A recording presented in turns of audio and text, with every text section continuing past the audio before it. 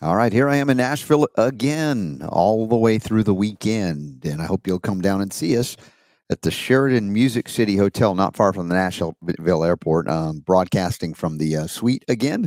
And then they're setting up down there for the event. There's the Nurses Freedom Network going on today. There's some chiropractic stuff going on today. And then tomorrow and Sunday, for those of you who know, it's the 28th of April. Yeah, 2023, when we're going live today. We've got Michael Boldin scheduled from the 10th Amendment Center for hour 2 in the midst of his back issues. And Dr. Andrea Nazarenko from the Treehouse Living for Happy, Healthy, Holistic Families is also here at this event. And she may join us in the first hour. But first up, the fight for freedom is not over. It's only just begun. What does that mean? I think I'm going to have to pull this article apart from the Brownstone Institute, I think, as we start up today's show, because you know how much I love freedom. So let's start there, shall we? Tell your friends the place for health, freedom, and healing liberty is about to begin. Go to robertscottbell.com/listen. Be part of the chat room. Let us know what you're doing, how you're doing, and all that heading into the weekend. And hope to see you here in Nashville while we're still here. Thanks for joining in. Let's get this healing party started now. The Robert Scott Bell Show.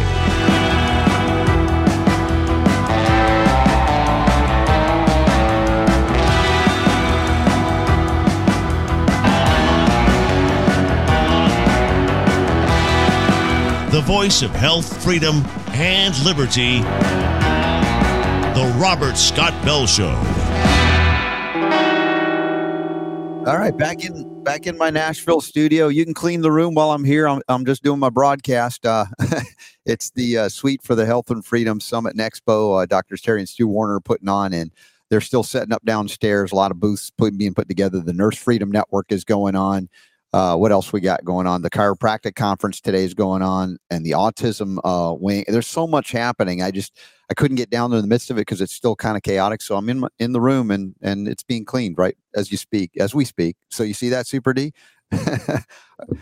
My wife wishes I had this kind of service at home. Yes, exactly. And you, Grandpa Super Don, are having to monitor your grandbaby today. Yeah, I'm gonna have to step away here in a few minutes, but I wanted to at least pop in here in the beginning. Kind of funny to see somebody making your bed in the background while you're doing the show. I timed it more perfectly. You knew I was going on the air, and she joined me, and that's fine.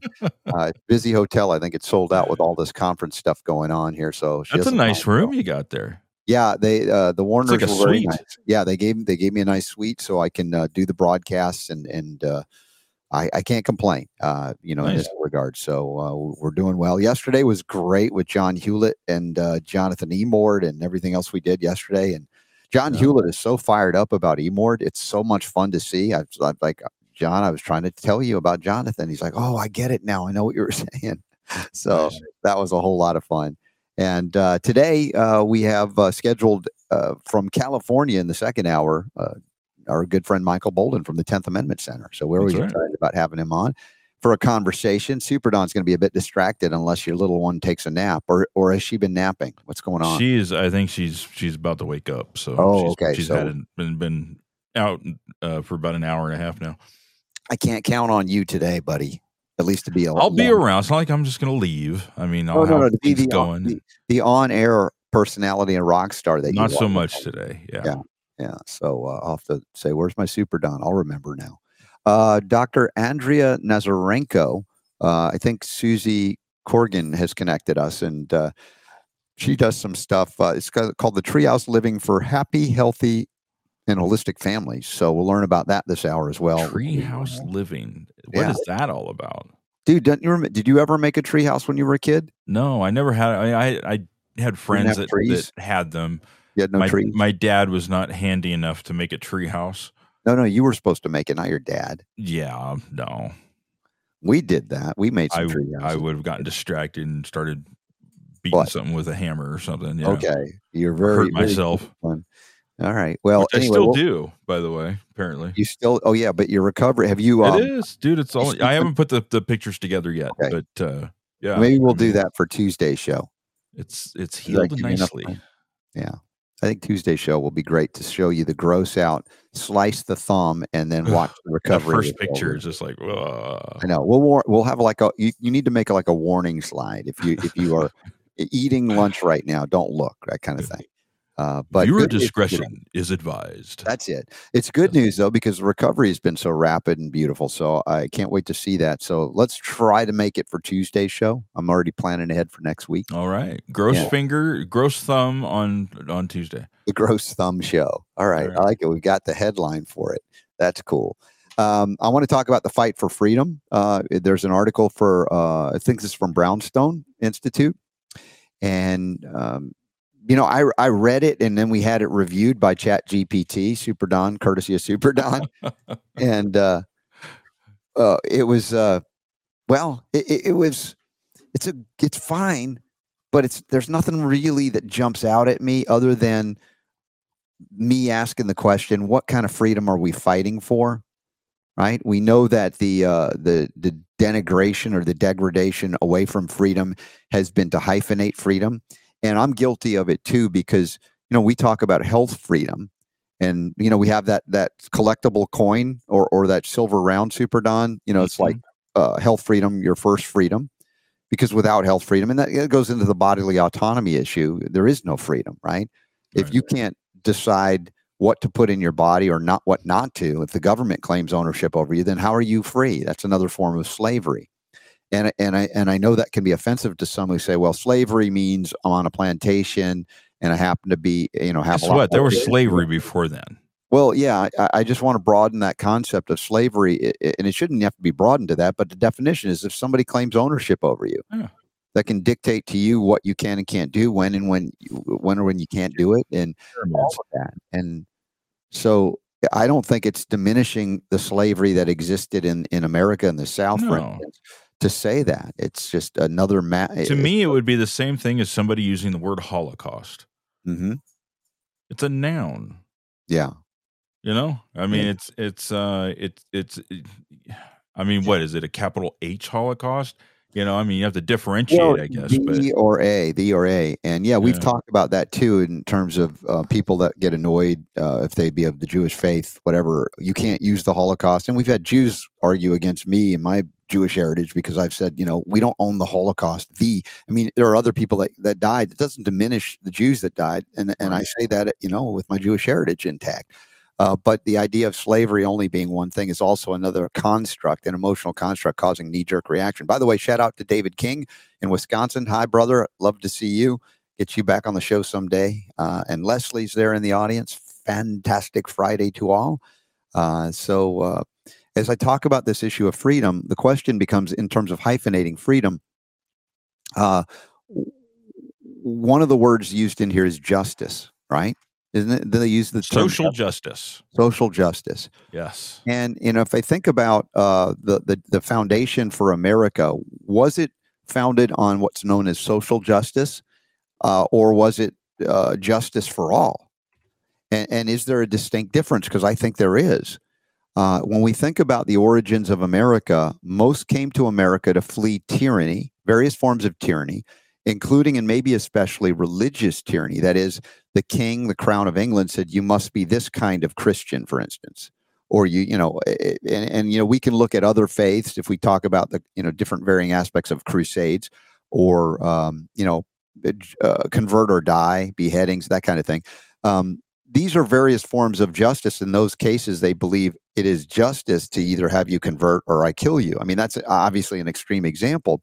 But in terms of social justice, as it relates to freedom, when we come to America, if we go back to the foundations of it, whether they be, various pilgrims, different religious sects or beliefs, it was to escape religious persecution and prosecution and tyranny. It was them wanting to come to a place where they had the freedom to live as they believed and to worship as they believed without coercion or criminal or repercussions by the state saying, no, you can't, because the official religion of our country is this, fill in the blank.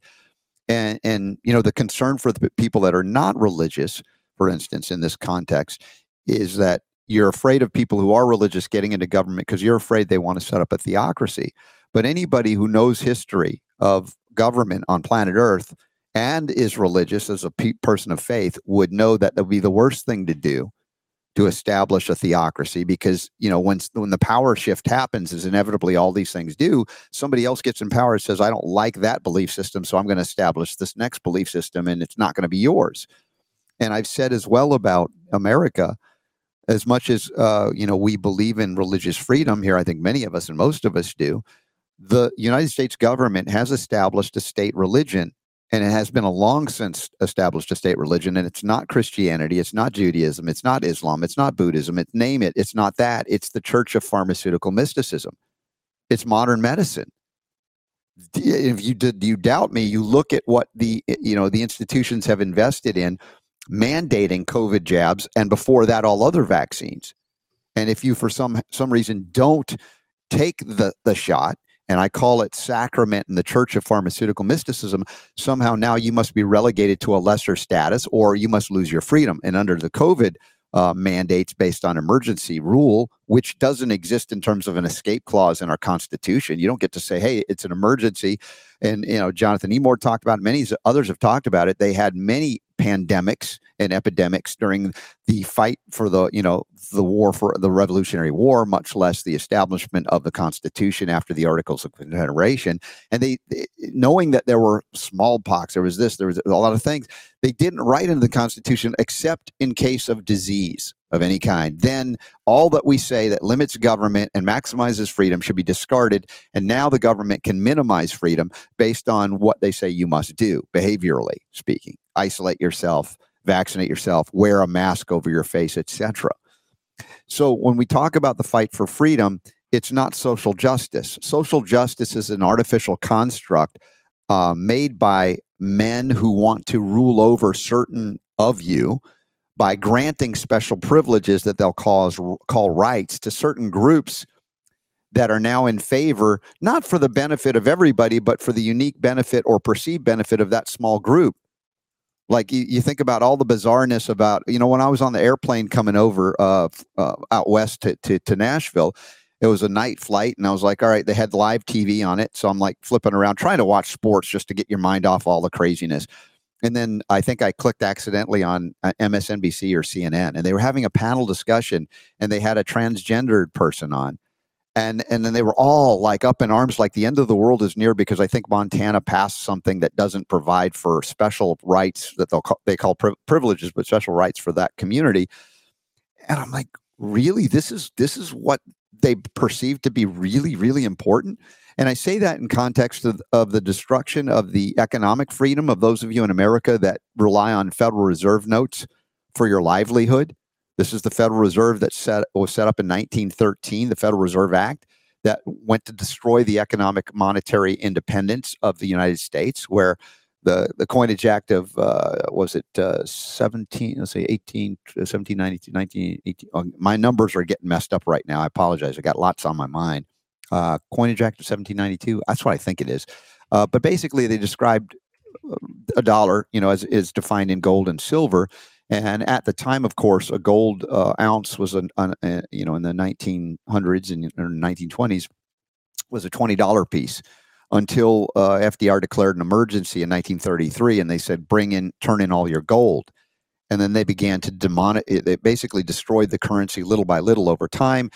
Bretton Woods Agreement in the 1960s broke down when Nixon shut the gold window and said no longer convertibility available to turn the dollars into gold. And then it was kind of a free-for-all. Then it was the petrodollar, gunboat diplomacy making you accept it. And again, it's not even an American currency. The Federal Reserve is neither federal nor has any reserves. Remember G. Edward Griffin, the creature from Jekyll Island.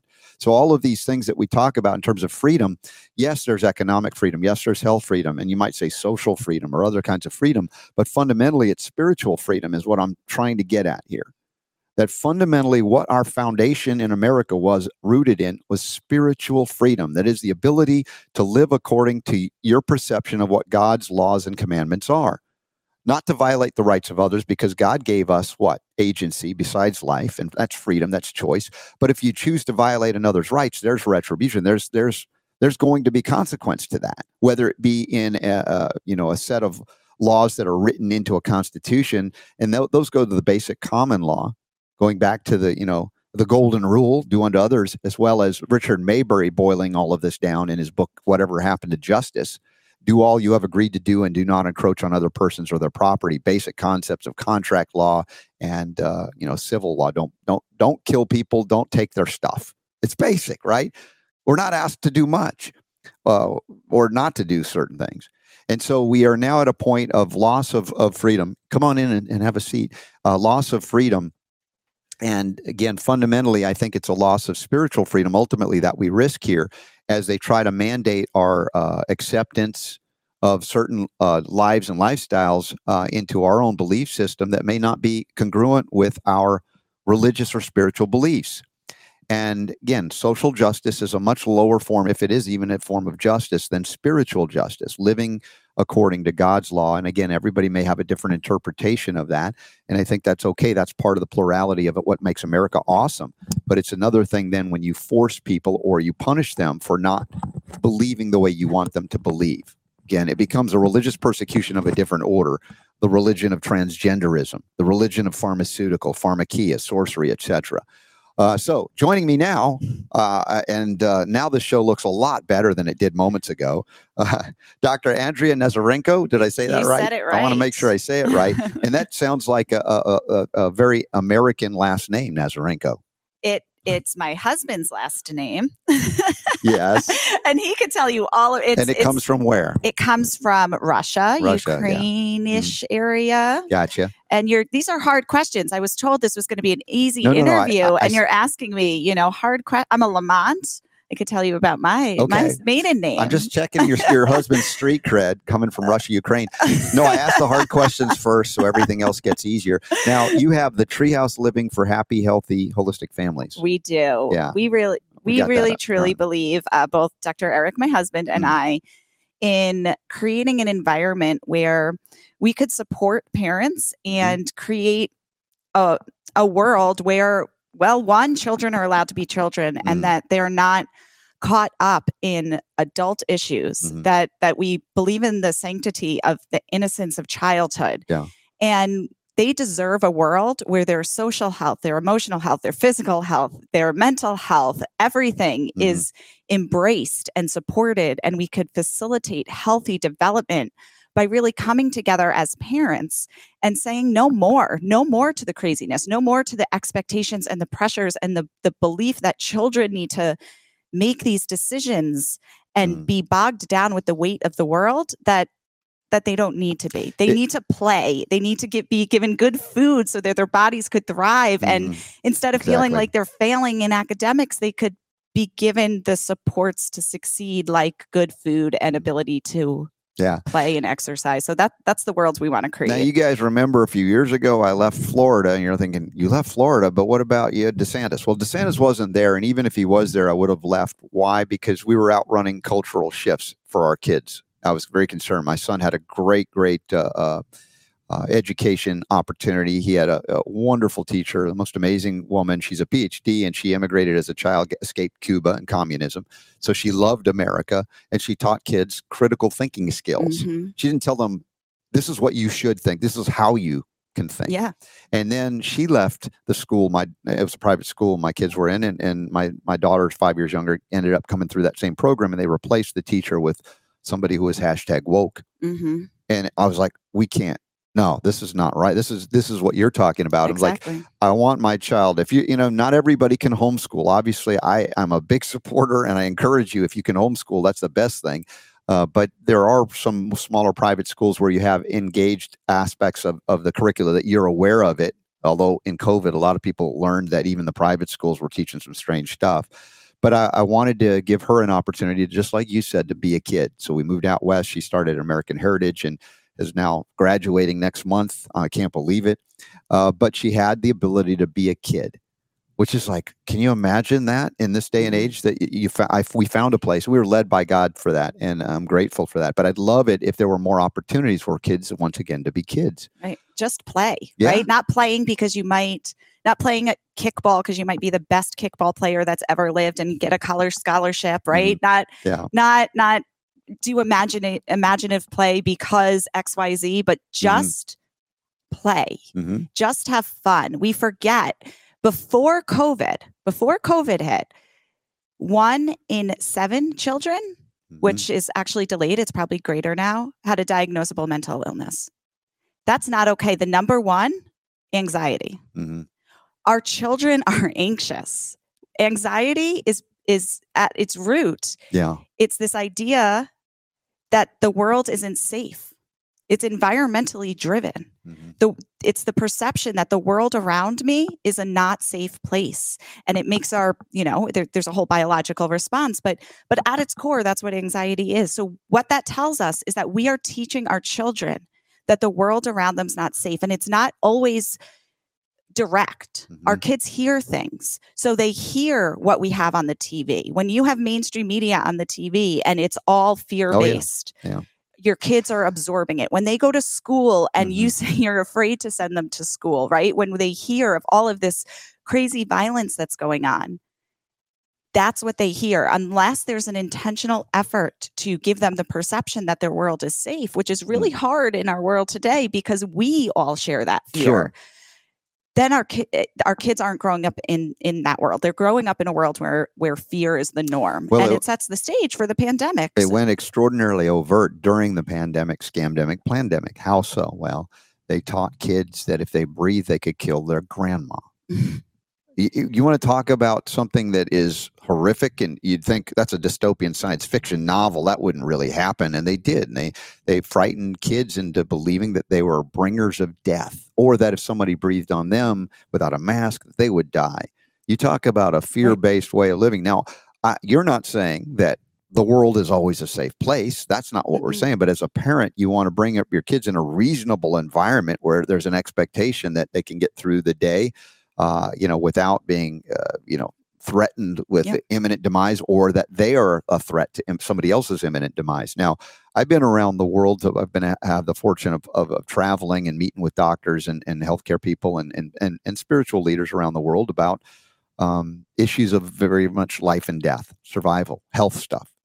And in certain cultures, like in West Africa, they didn't reasonably expect that they would wake up in the morning, they would have food on their, they had clean water, and they had that by the end of the day, they would still be alive. Right. Every day they said, it could be my last day. Right. And I learned from them a great appreciation for this value, gift of life that I think many of us in America and the West have taken it for granted. It's just automatic, right? And now we're being challenged that it might not be as automatic because of all the economic stuff, all the crazy social stuff, causing us to go, well, what realistic expectation do I have now? So it's become a much more traumatic and fear-based society. But for me, it would be, as I saw in those people in Africa, an absolute reliance on divine spirit, the Holy Spirit. In other words, we place so much emphasis on material goods and that we got our house, we got our this, we got our that we don't need perception-wise to rely on the divine. Yep. That there's true hope and belief that everything is truly going to be okay. Yeah. That despite the craziness that's going around you, having faith is what could really carry through. I published a paper years ago, and I was working in the area of youth delinquency, and I was interested in how our communities, and particularly community level violence in urban areas, really drove youth delinquency. And on the surface, you'd say, oh, well, the more violence in the community, the more likely a kid would be to engage in violent behavior themselves. Yeah. And what we saw was that, that is true. But the mechanism through which that happened was their perception of it. So some kids lived in really violent neighborhoods, and that violent neighborhood didn't predict their delinquency. They weren't likely to engage in delinquent behavior. Why? Because they didn't perceive their environment as being bad. This was the world that they lived in. The difference between that was the parents' communication. It was the way the parents talked about it. Just because an environment is objectively dangerous. So I've been in I used to work with children with antisocial personality disorder, conduct disorder. So I was in a lot of dangerous environments. And sometimes, it was objectively dangerous. A child got murdered across the street. Right. Their police, the probation officers would wear bulletproof vests. And these were objectively dangerous places. And I talked to the families, and they'd say, oh, no, this neighborhood's completely safe. Why was it safe? Objectively, it's not. but they perceived it as safe. Why? They had social cohesion with their neighbors. They knew if their son needed something, they could go to any of the houses and people were there to take care of them. They knew their family's grandparents. They knew each other. They took care of each other. So it didn't matter when the violence occurred. They felt safe there because of the social connectivity that they had. And so when that happened, the perception of safety changed and the way that it translated to the youth was different. It no longer acted as big as a risk factor. I'm not going to say it eradicated it completely, but it didn't act as big of a risk factor to, youth behavior because the perception was different. And it's the same, that's one context, but the same thing happens now. So we lived through the pandemic. My husband and I had 3 little kids, and the messaging, the way we lived our life was not out of fear. So the world, during those lockdown times, everyone was afraid. People are wearing, plastic bags out by themselves in their own car. And people are afraid and they see this stuff, but we continued to live our life. We continued to go out and to do things and to not be afraid of breathing and, not being afraid to touch somebody or to hug somebody. We continued to live our life. And so when my children look back, they're not as traumatized. They're not traumatized at all from it. Yeah. They're like, oh, that just happened because we control our perceptions. And we as a family kept the faith that this was going to work out. We know that we are divinely created and we have an immune system and it was going to help us. We lived our life. We were proactive. We didn't need to fear what the news stations were telling us because we just lived it and it translated this is where you get the concept I call of co-creation that God gives us, the ability to really contribute majorly in our environment. Despite all of the other chaos and fear that's going on out there, you created a family. I won't call it a bubble, but I mean, those are the arguments that, you're in a bubble, but you create a safe space for the kids within that confine that they can explore the world and realize, yes, as they grow into maturity, that they'll learn about aspects of the world that won't be all kind and loving and safe, but it's part of the process. But you gave them an opportunity to have the baseline of trust. And I look at my upbringing, I'm Gen X, where we'd rub dirt in it and go on. Stuff doesn't bother us. We had, for the most part, an opportunity to leave the house in the morning, go out and play all day, and come back after dark when you heard, a dinner bell, something like that. And we just had, and neighbors looked out for one another. And it changed. Of course, it altered my perception of reality, even as I grew up and realized, man, there's some bad stuff on this planet.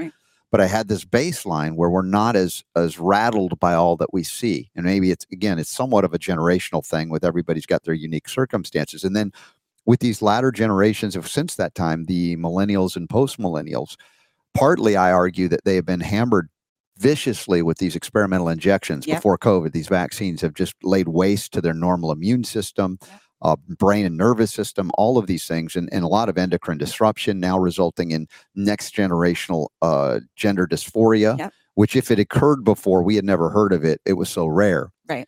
Much like autism, even when I grew up, now it's become, it's commonplace. It's all genetic. It's like, you can't tell me there's a genetic epidemic in the span of 1 or 2 generations. That doesn't happen. So we see these children that have been raised under assault, wondering why they have no trust or faith or why they're screaming out with all kinds of strange things that previous generations are going, what the hell? Pardon me, but what the hell is going on? Right. And they do it so early in that development. They do it pregnancy, pre-pregnancy. We're injecting mothers with vaccines. We're engaging in various behaviors. We're making moms believe that they can't do it, that they can't give birth. You need these medical interventions. We'll come save you. Don't worry. And then a baby is born and we say, oh, they must have been born with it. They weren't born with it. There's an environment. There's a prenatal environment. You inject this COVID vaccine, you injecting it in pregnant women with data showing the risks. And then when that baby's born, we're going to say it was a fluky genetic thing. It's not a fluky genetic thing. It's the fact that we've altered the normative developmental process that is God-given to us. We have taken our natural immune systems, our natural physiological functioning, and we have put it on a different trajectory. And when you move the needle just a little bit, it could end up in a totally different outcome. And that's the place we are now. And the part that makes me feel sad is the fact that we're, for many people, we're so far down that trajectory now that it's hard to pull back. And that's where we need to frontier. How do we pull it back? Like there's one piece here that's we just need to keep moving forward. We need to keep spreading the message. We need to keep moving forward. But how do we pull the trajectory back? How do we say, no, you shouldn't have been, you're whatever happened, right? You got injected with those. You didn't have control over those as a baby. But if that microbiome, the gut health, if their immune system, if the way that their brain is functioning and firing neurologically has changed, how do we embrace that and support that and stop the intergenerational decline? Assault? Yeah. Well, and that's part of what we're here to talk about, and also part of why we're at this summit and this event with the Warners, because we want to remedy that on a multitude of levels: physiologically, yes; emotionally, mentally, economically, perhaps politically, and spiritually. So, was your awareness triggered by having children, or did you have this going in to have children with your husband? Where was this thought form that came about? Because this has been a passionate part now mission for you. Well, I was injured as a child. I got my vaccines and I started seizing on the table. So I was fortunate, again, giving gratitude even in the, even when it's harder. Yeah. I was fortunate in that from the moment I was born, I saw the risks of vaccines. Now, that doesn't mean that my entire life I didn't think maybe that was just a fluky thing. You hear the mainstream narrative. Yeah. So I was injured as a child and then I healed. I was very, very blessed that I was healed. And I lived a normal life, right? And then I knew that I didn't want to get any more vaccines. Well, then they came out with that the knight in shining armor, the mercury-free flu shot. This one must be great. So I was like, well, maybe I give it another shot. It was like 20 years later. So I took it and I was injured again. And I was so sick. And it was really at that point, you do something and then you need that confirmation again sometimes. That really, I was a baby. I didn't know. What if we were wrong? Confirmation. And I knew. So, and my husband is a chiropractor and functional medicine provider. And we both are, we have a best-selling book in gut health and the microbiome. And so we just understand the risks that vaccine take on your body. Yeah. And not just vaccines, pharmaceuticals in general, psychopharmacology for mental health, all of these things. And so we're actually very unique in that we never even had to decide. We both just knew that we were going to raise children the way that God designed them. We were going to raise them through chiropractic care and healthy food and drinking water and getting exercise and doing the things we're supposed to do. And my children have never taken even an over-the-counter medication, and they are thriving and healthy in all aspects of their life. Yeah. Well, we got 2 non-vaccinated kids, and never did they have an antibiotic even once. Right. So it's possible to do it. Of course, you got to marry a chiropractor like I did and like you did, I guess. It's the secret. I guess that's the secret to the secret to success. Marry a chiropractor. Is your husband still seeing folks and He is okay. Indeed. Yeah. So how do people find him if they want to get help? He is he is Old Mill Chiropractic. Old Mill Chiropractic. And he's Dr. Eric on Facebook, but off the top of my head, I don't know the. See, I asked you the tough questions. You asked me the tough questions. All the personal ones are tough. They're tough. They're all the questions about my husband's. Right. Old Mill Chiropractic. Old Mill Chiropractic. Okay, y'all look it out. Where is that located? It's in Lexington, South Carolina. Okay. That's it. Lexington, South Carolina. All right. So where's your really heavy Southern accent?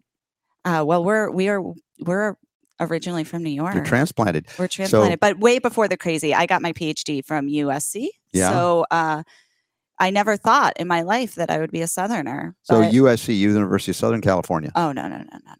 I'm teasing. No. It's the Gamecocks of South Carolina. We were a college before you were even.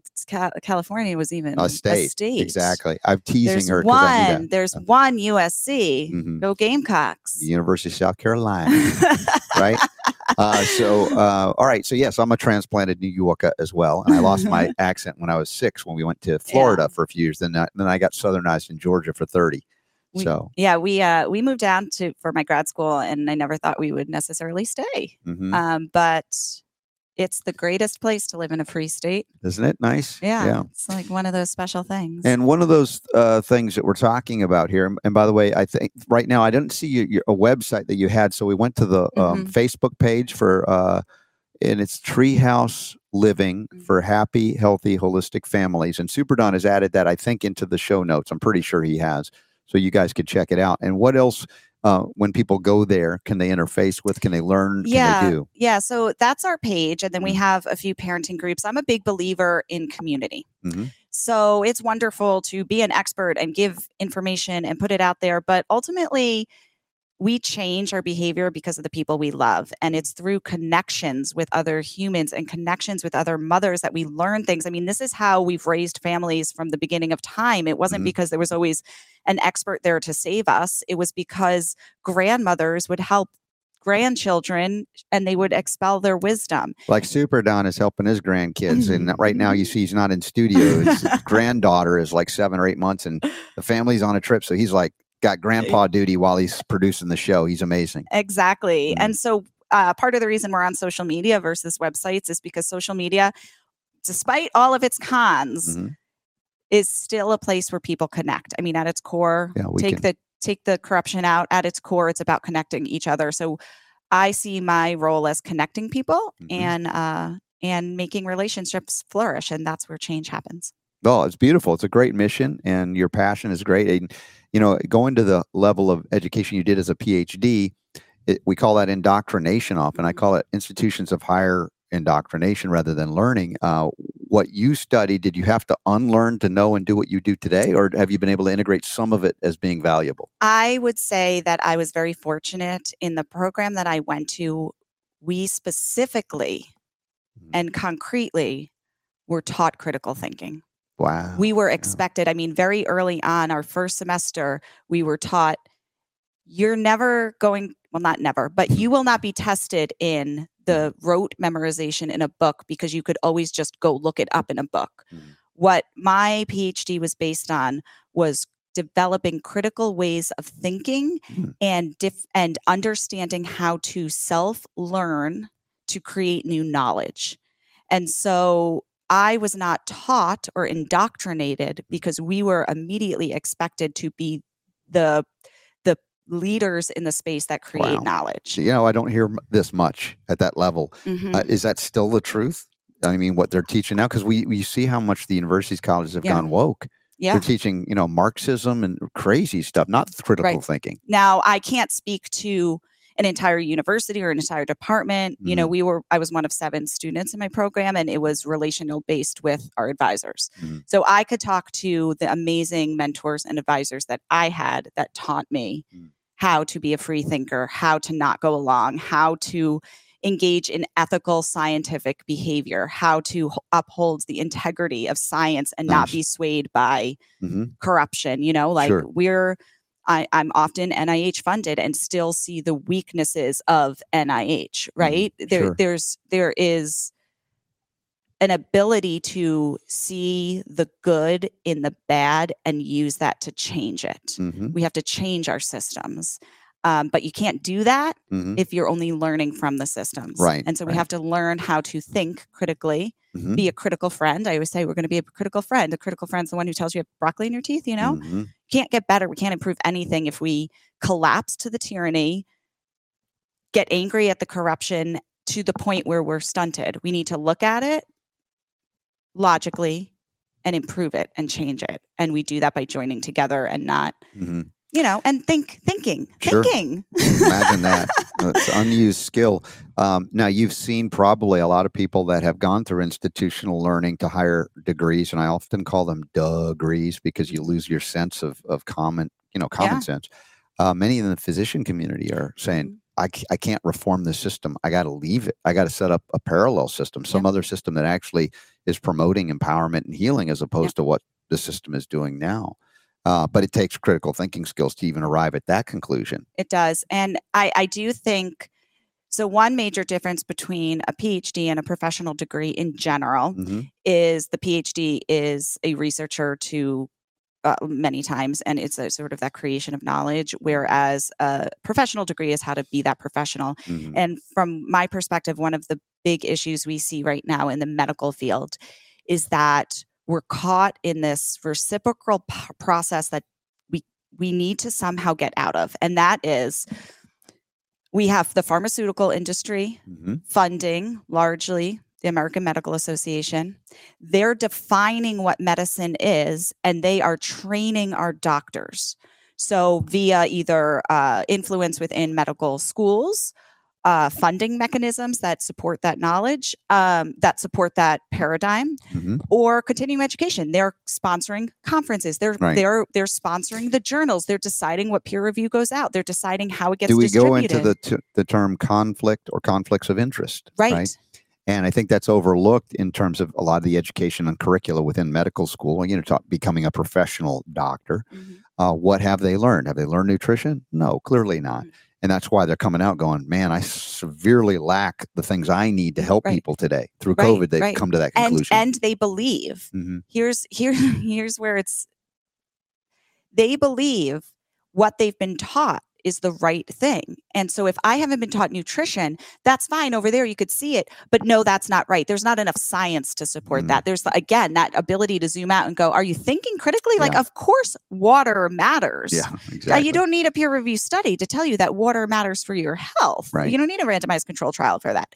And what of the difference in the way we would go about it, what I call more holistically or naturally, in that I would want to respond to your individual needs.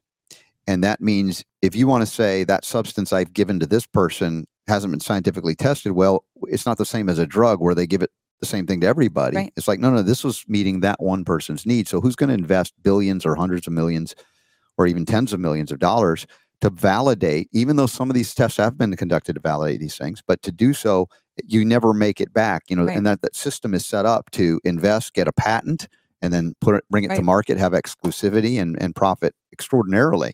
And so the system is set up, the agencies are captured, the doctors are captured, and now we are in a disastrous situation from a health and healing perspective. Even as we perceive America, the land of freedom, well, there's not freedom to heal. I've been after this for a long time. The freedom of speech has been corrupted long before COVID, because if you could, let's just say, help a body to cure cancer, help somebody cure cancer with no chemo, no radiation, not even any surgery, and you told people and you hung a shingle, the government was going to find you and shut you down, fine you, imprison you, bankrupt you if it could. Yep. And they'll find you in 24 hours. And yet somebody who's a real danger, whether you perceive this as real or not, Osama bin Laden, took them 10 years to find him. Like, with all the resources of the federal government, and they could find you in less than 24 hours because you can cure a disease. Yet you just see what I'm saying about what's the values? What value do you place on healing versus claiming it's more dangerous than a terrorist? Right.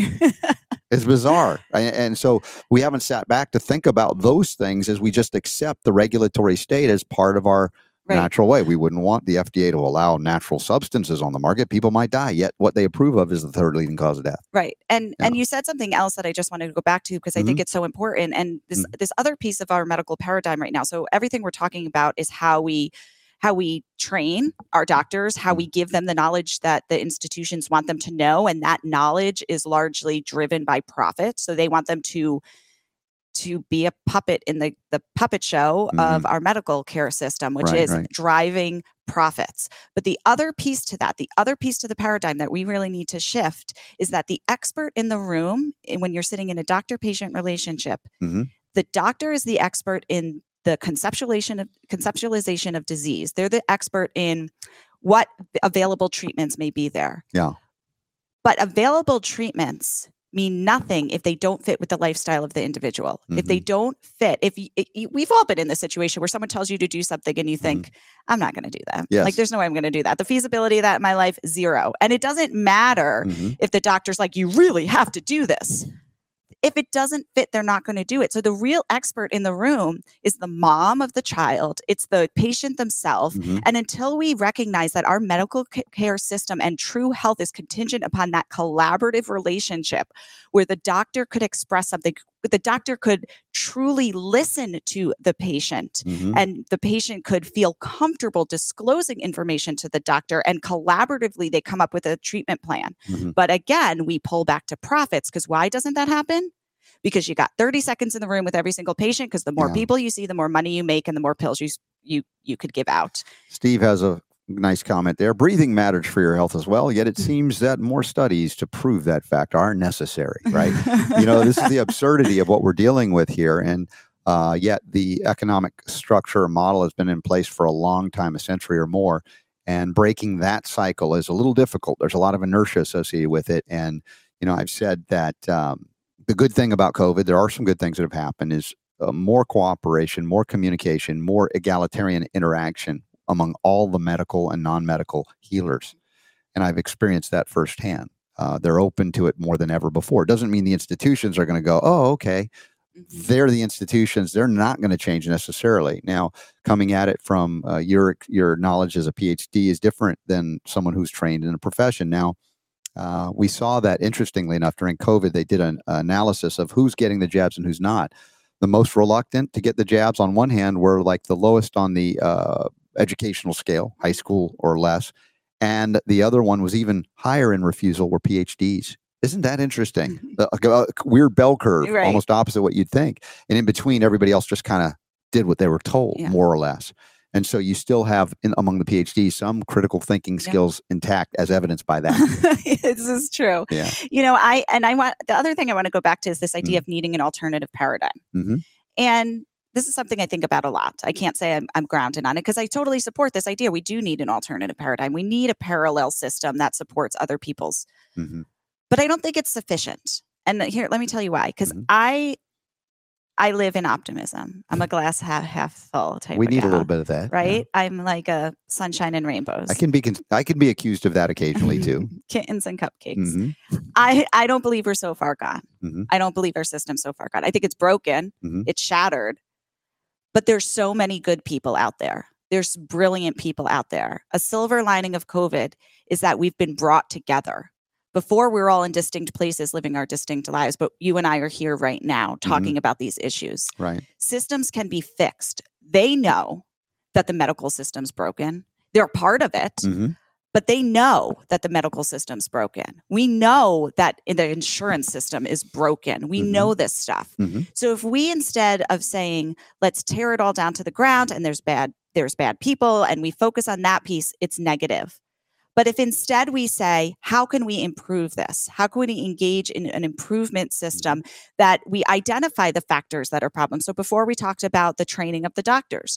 Well, yes, they have not received nutrition training. That doesn't mean, and maybe they don't even understand why they would need nutrition training, right? Like maybe they're really that far along, but that does not mean that if given the opportunity, they might hear something. Well, we know that those out in the field that are trying to do better are learning it because they didn't get it. Now they know they have to. So they're outside of the system. They're getting it. And so maybe if we focus on that and we create systems and avenues, we don't have, the mainstream media is not saying it. So look, we have different media. Well, that's why we're doing this. Exactly. I'm not waiting for them to do the right thing. Exactly. We could create the systems we want to see and fix the system that is broken. Well, what's fixable? And I'll ask you this question because I don't want to throw a wet pharmaceutical blanket over your statement, because I understand what, and I have sympathy for it.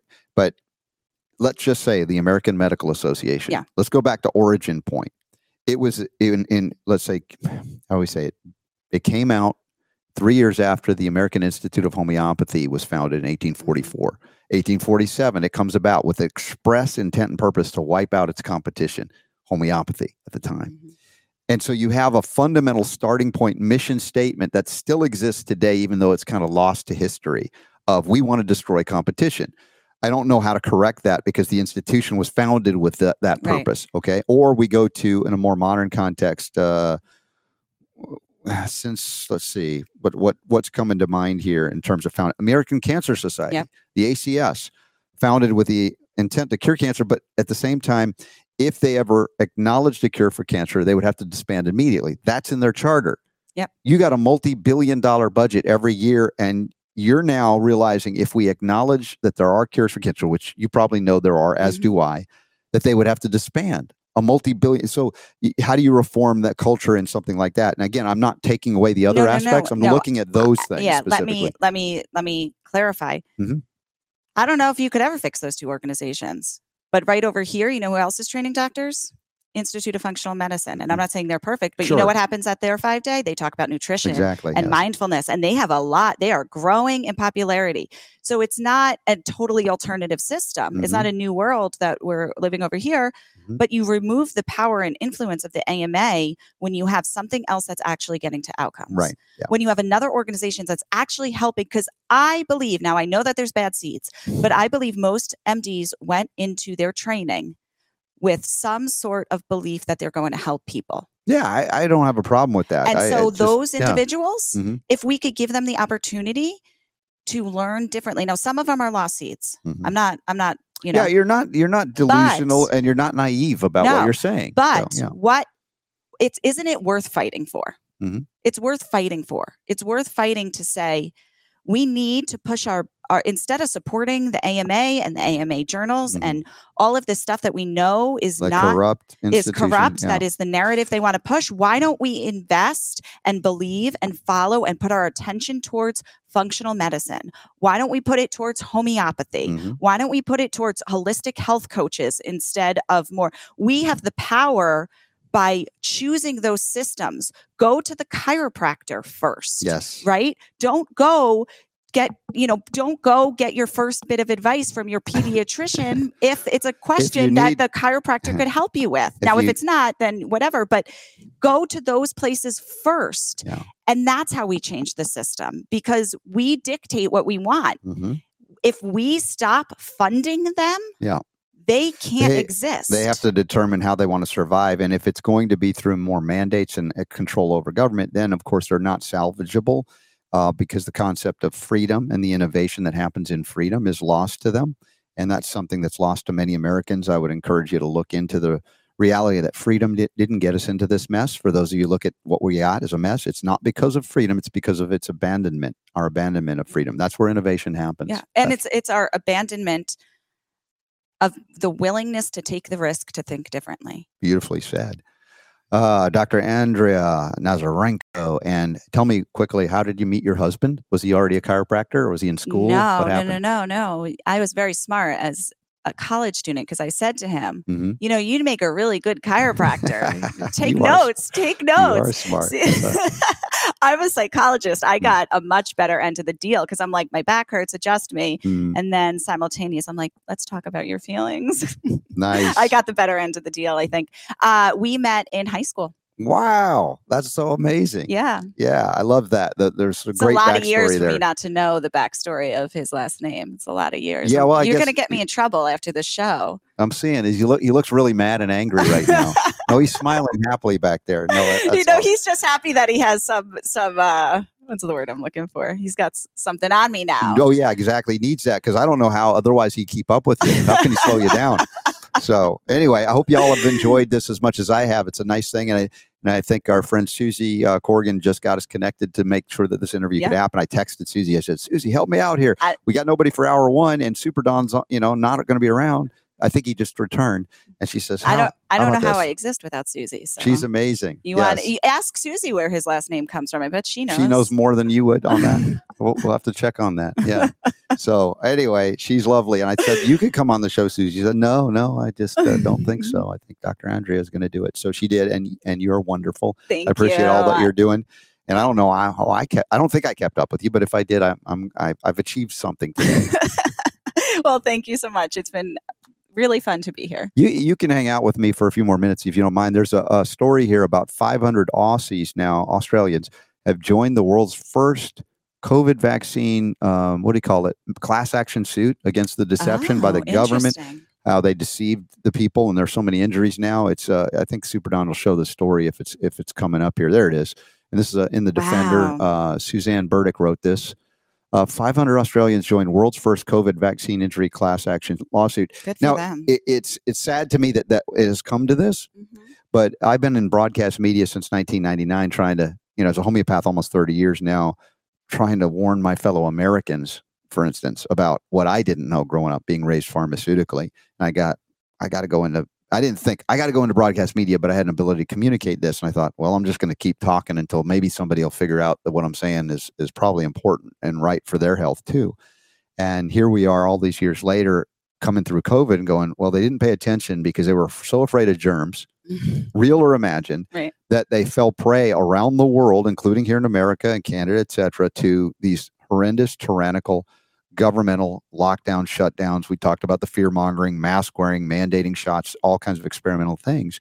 And so now we have to come back on the back end and go, how do we make correction? How do we correct things? And the question is, do we want to have justice, not social justice, but justice in that everyone gets what they deserve? And this is a tough one because spiritually, I think that always happens ultimately. But we don't always see justice within this lifetime, right? A lot of things happen. Why do bad things happen to good people? That kind of thought. And it's like, it feels like there's no justice in the world. And that's where I say, if we focus only on the social or the lower aspects of creation, as opposed to that higher, if I can, or deeper connection to the divine, that on that scale, there is always justice, but the perception and the timeliness of it is not ours always in God's time. Doesn't mean we shouldn't work for it, but it's really altered when we perceive social justice as the same thing as spiritual justice. Yeah.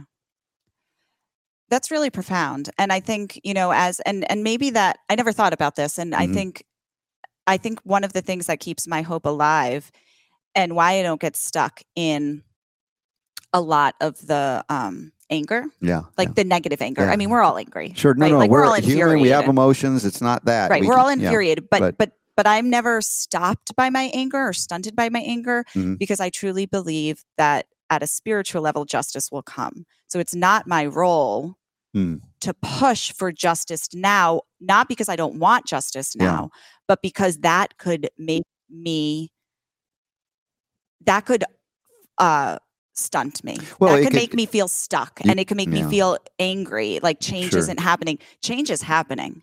It's happening. We're winning this war, but we can't get stopped by our anger at lack of justice because justice will come. Justice will come. When I was looking at that headline, though, the thing, and I don't know what I should know, but I don't know the laws in Australia are. But when I see that and I see a class action lawsuit about vaccine injury, I do feel mad. You know why? Sure. Because here's a situation where our tax money, our money, went to the creation of a deadly vaccine. And now that it's killed people and injured people, there's going to be a lawsuit. And who pays those settlements? Our tax money because of liability protection. We want to change the system that liability protections has to go away. People need to be accountable. The justice gets served by putting it back in the hands of these pharmaceutical industries. That you go to a bar, you have a drink, and you go out and you get in a car accident, the bar could be sued. It's the same process. A doctor who shoots a child with a vaccine with known risks should be held accountable. The pharmaceutical that puts out a drug that was not tested for pregnant women, the professional organizations. I obviously, you got me. It's a passion of yours. It's a passion of mine. That liability protection, man. Sure, and of course, here we go. The history of government. Why our system was set up to be different than that and how corrupt it became. And again, as much as I like Reagan on a lot of things back in the 80s, I remember this one thing. There are other things we can always pick out, but that one thing where he signed that in and said, it's kind of like people that like Trump and they kind of dismissed this warp speed jab thing going, dude, he really screwed the pooch on this. They called it warp speed. Yeah. And then, of course, the PrEP Act also played on that. The ability of a government, which was not supposed to happen in an American governance system, where you had now a king, queen, or emperor, or an oligarchy that determined certain things. The king could just wave a magic wand and you can do whatever you want. You can rape, steal, kill, pillage, burn, and you have no liability. That's the equivalent of what we've witnessed with Big Pharma. And so it's an abandonment of our ideals in America, not built into the system initially. And that's what, as much as I know it's a tall task to ask to kind of, we call it reform it in some way, but to get back to basics, I think that's the argument we're making here. And yes, anger can drive me to action, but it can't be something that I have to live in all of the time or else I would be miserable. Right. I would Well, be, not well. We're So, not meant to live in anger, and anger is an incredibly powerful driver for behavior. yeah. We will Sure. win this war through anger. However, anger could sink you. Oh yeah, it can And be very destructive too. self-care matters. We need to fill our buckets. We can't just keep pouring out without refilling, and sticking in anger, sticking in anxiety, sticking in depression. Those are all important emotions that we should all feel in this environment. They're all valid for what we're experiencing. But if we don't release them sometimes or give ourselves permission to release them, then we begin to lose. Here's the key, y'all. I'll leave you with this as we wrap up hour one with Dr. Andrea. Marry a chiropractor. Some of the story, marry a chiropractor. I did. She did. And then you can get through the anger and it'll release and you'll be all the better for it. And I'm grateful. What makes me smile is that next hour, my good buddy, my pal, Michael Boldin from the 10th Amendment Center is joining us, and he's hobbled a bit. We might talk chiropractic with him. He's got some bulging disc something or other. Anyway, he's been hurting, and I'd like to see him well as well. And Super Don looks like he'll be sneaking back in with his grandbaby as we go into hour two of the Robert Scott Bell Show, live from Nashville, Tennessee. Check out the upcoming events tab. We'll go through that for those of you who aren't knowing where we are and why we're in Nashville. And I thank you all for being here. Thank you for sharing the show. Thank you to your husband hanging out in the back there and keeping us all maybe even adjusted. So we'll see what happens. I think he's just trying to get an adjustment out of this. After this. And remember, the power to heal is yours.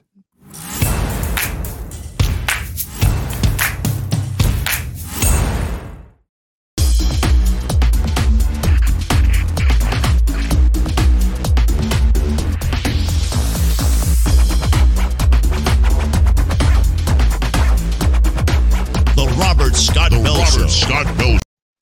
All right. Well, that was a fun first hour. And not only did we have maids cleaning up the room, then we had whole families come in and join us on the air.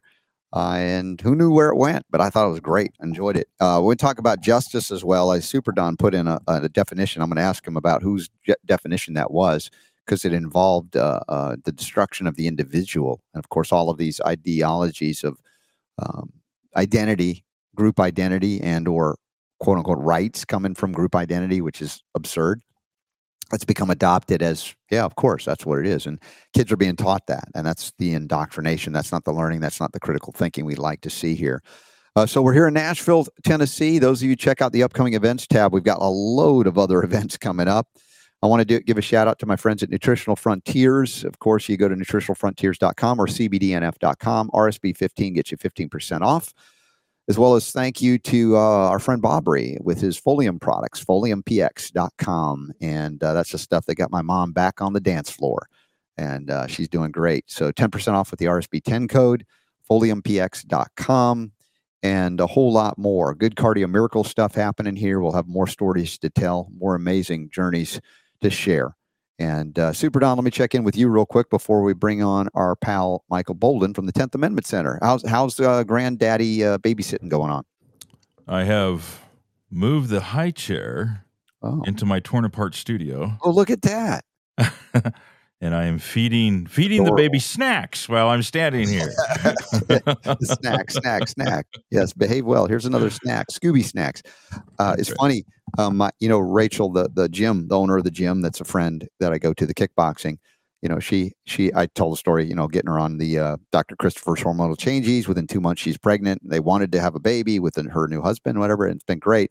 Little Quill, they call him Star-Lord. And he's grown up in the kickboxing gym. And now he's getting to the point where he's just about to start walking.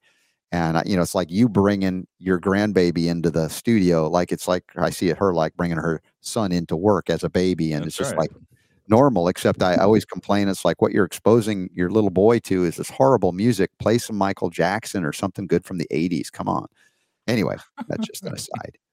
So, well, yeah. So what's the music that the baby's hearing instead? It's a mix of everything, modern hip hop. You know what there's people work out to. I'm the old guy. I'm the curmudgeonly guy that says young whippersnapper stuff. Yeah, play some rock. It's just nothing but noise.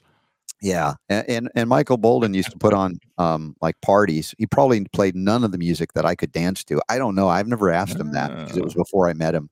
I just learned about that history. It's You pretty know crazy. what I've been doing recently What's that? is starting to build a vinyl collection. Now that I've got the portable record player thing going on, I can play records. Yeah. I haven't got the big one fixed yet, but Right. yeah. So Picked up, so you're collecting the vinyl for the time you get the player well, fixed. I mean, I can play them now. It just doesn't have the sound that I want because it's just kind of a portable thing. So the sound Gotcha. isn't, it isn't that real Like rich through a real sound. stereo, right? But I didn't want to wait. So Is it what, like an RCA console you got? I forgot what that is. You remember? You don't even remember? I think it's a Magnavox. Magnavox. Okay. Yeah, from Cool. like the late 60s, early 70s. Yeah, older than Michael Boldin. It's an antique.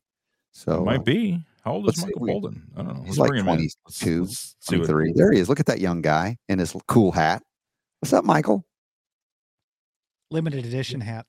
Yes, it is limited edition. Oh, is that the one with the secret decoder ring message on it? Yes. It's the only one that I'm even aware of. Yay. Okay.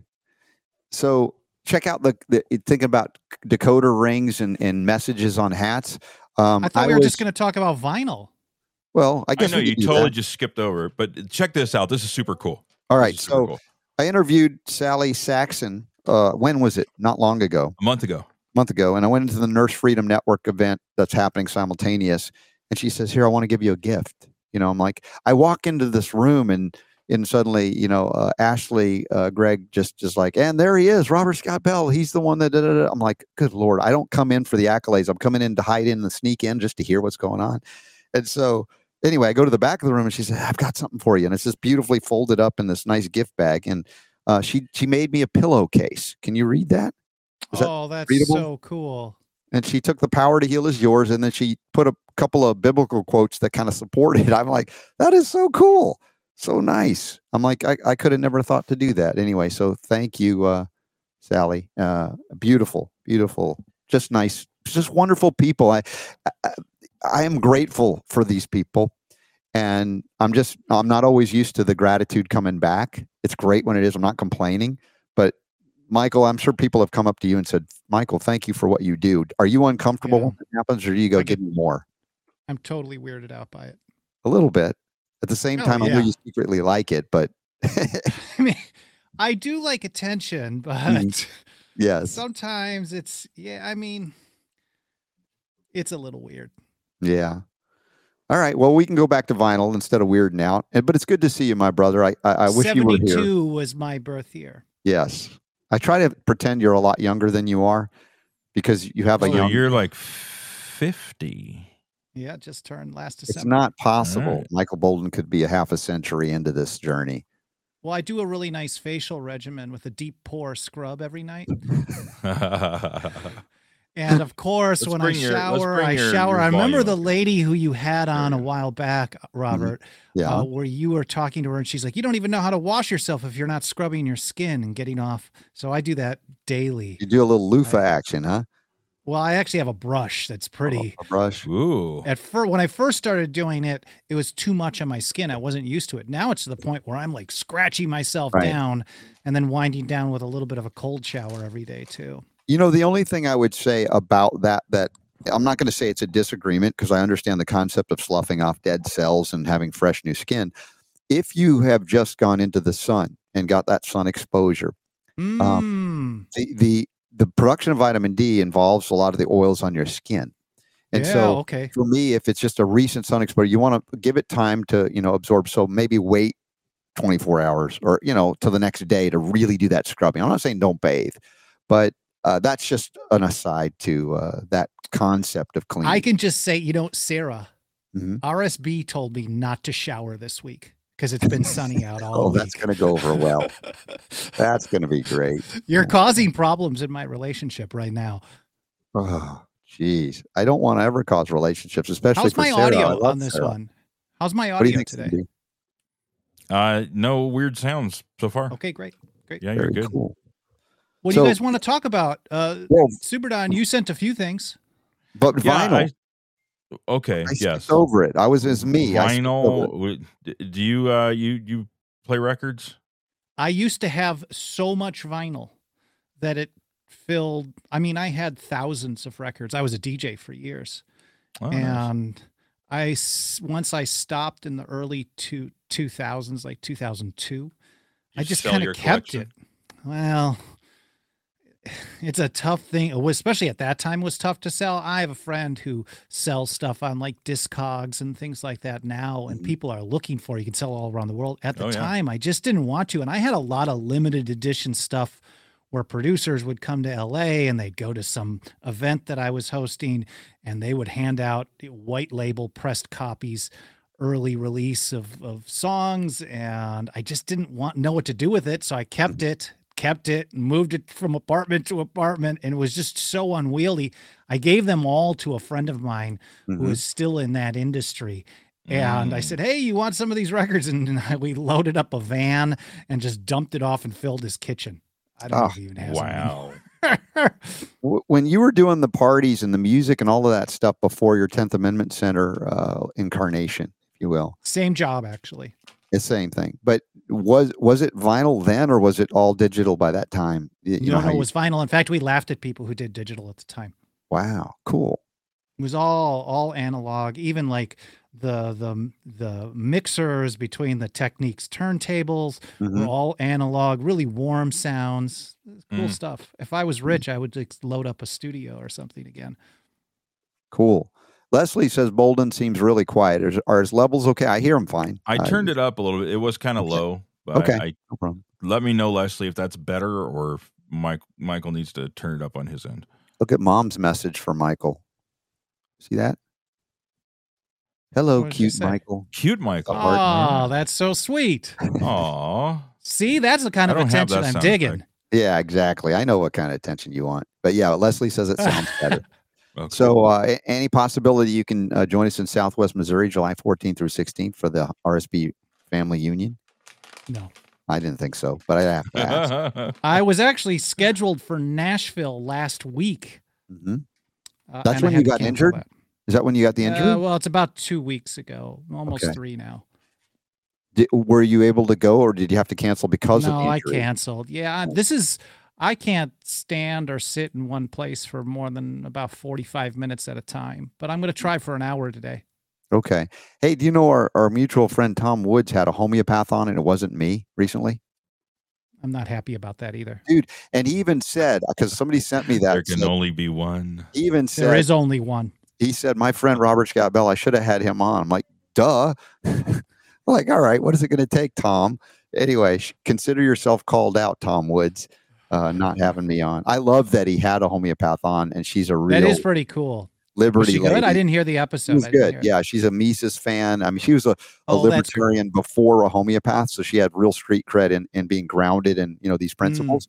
But she was also a homeopath, and she did great. I thought it was wonderful. That's super cool. I just enjoyed it. So it makes it easier for me when I go on Tom's show. I won't have to be. Tom has really like taken massive steps in that realm. Yeah. Yeah. It's not that I think I think he just didn't grasp the impact of it, of the natural health world in regards to his opposition to state power. Yeah. And then clearly, and I saw in an email that he sent a few days ago, he's really seen how some of this is played out. Obviously, with the lockdowns and all the propaganda that we were given. And I know you guys highlighted some of that Elon Musk BBC interview a while back, a couple weeks ago, right? Oh, and it was amazing how the question from the media to Musk is basically, oh, well, you've had disinformation. And Musk is like, well, so have you. Yeah. I mean, like, what we do is we put out as much information as possible, but they like to control it. And I know Superdon wanted to talk about censorship today. Yeah. Well, and kudos to you, Michael Boldin, because all those years ago when, the 10th Amendment Center, the tour that was going on, nullification tour, that you invited me along. And I don't know if you were aware of the libertarian crowd that didn't like certain aspects of who I was in my message. Not in my message. They still exist. Yeah, I realize they do. But again, to your point, to see Tom Woods go through what he's gone through, and it's taken the pandemic, scamdemic, to help people see what I've been trying to say about this. Yeah, and I think Tom was always kind of open to hearing it, but just didn't grasp the impact of it. And then he saw it play out before his very eyes, and now he's like at the forefront here, really kind of pushing this kind of thing out to more people.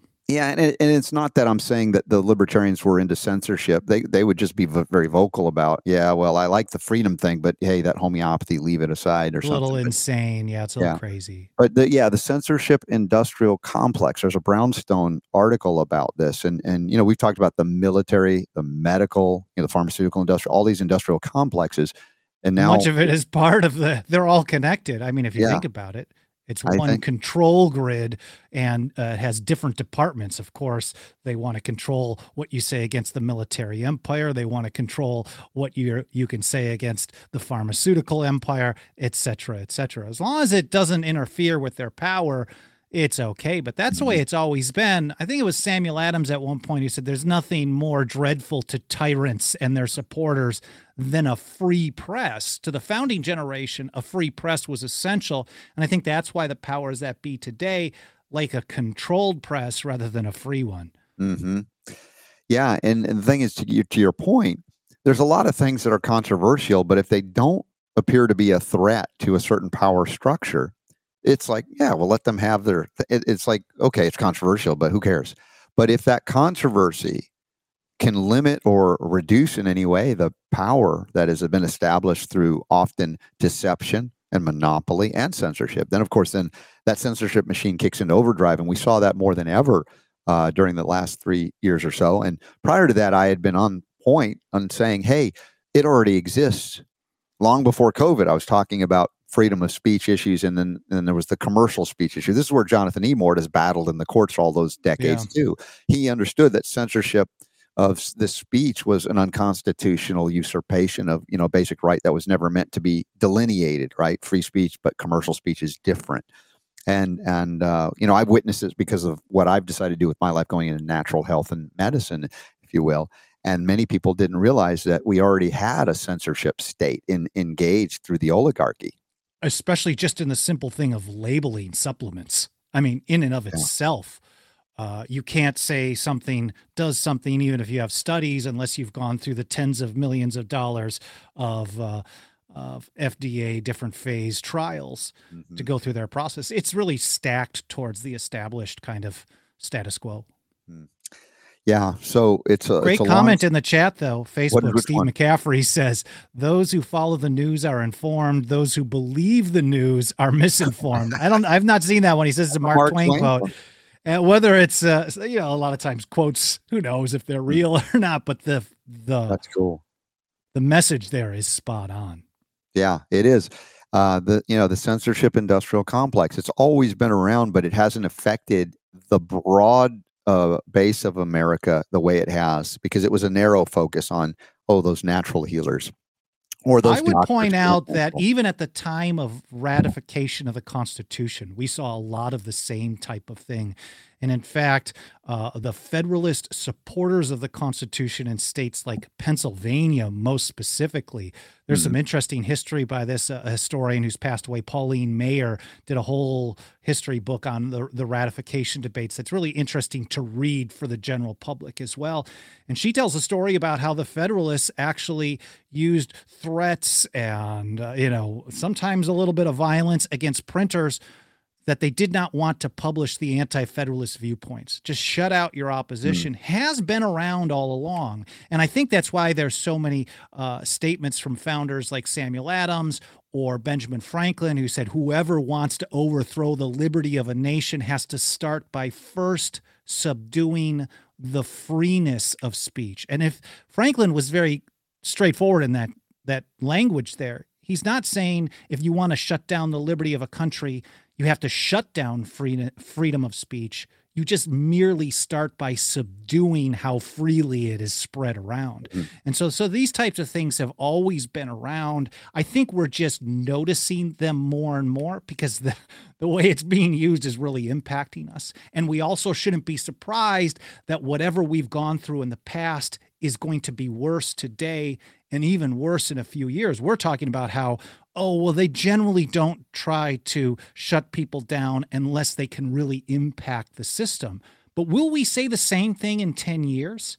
We might be laughing at ourselves for being short-sighted. Well, as soon as they've got the system in place to do so, we should never be surprised, because it's a maxim of all history that power always seeks to expand and grow. Yeah.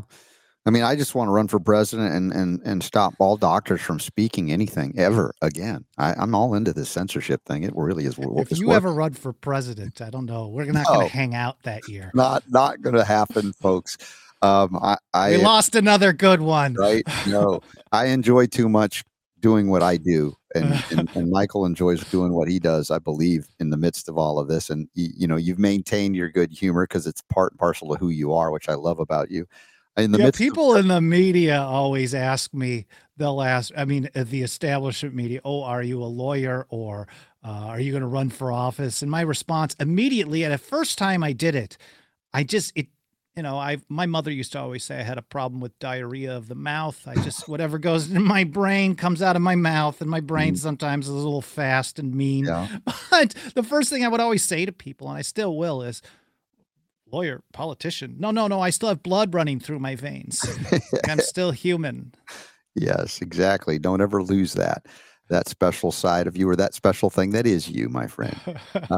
So the injury, if I might ask you, how are you doing? How's your recovery? Are you doing anything extra? Can I help in any way? What's going on? It sucks. Yeah. You're still suffering, aren't you? Well, okay, so I've been struggling off and on with some back issues due to personal abuse. That's really kind of impacted me in mid to late 2019. And then I was doing so well with my recovery that I got a little sloppy, and I wasn't really paying attention to my posture as much. I wasn't doing my core exercises every day. And then I went through a period of like 2-3 weeks with a bunch of family visiting, and I just was not taking care of myself. And I have to recognize that it's a really slow process once you've damaged a disc. And I re-injured it.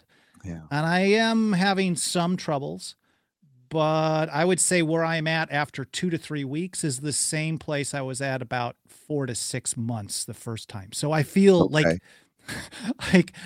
I'm using lots of lumbar support. I'm doing all kinds of core exercises, trying to stabilize my spine, L5, S1, so it's nice and strong and resilient.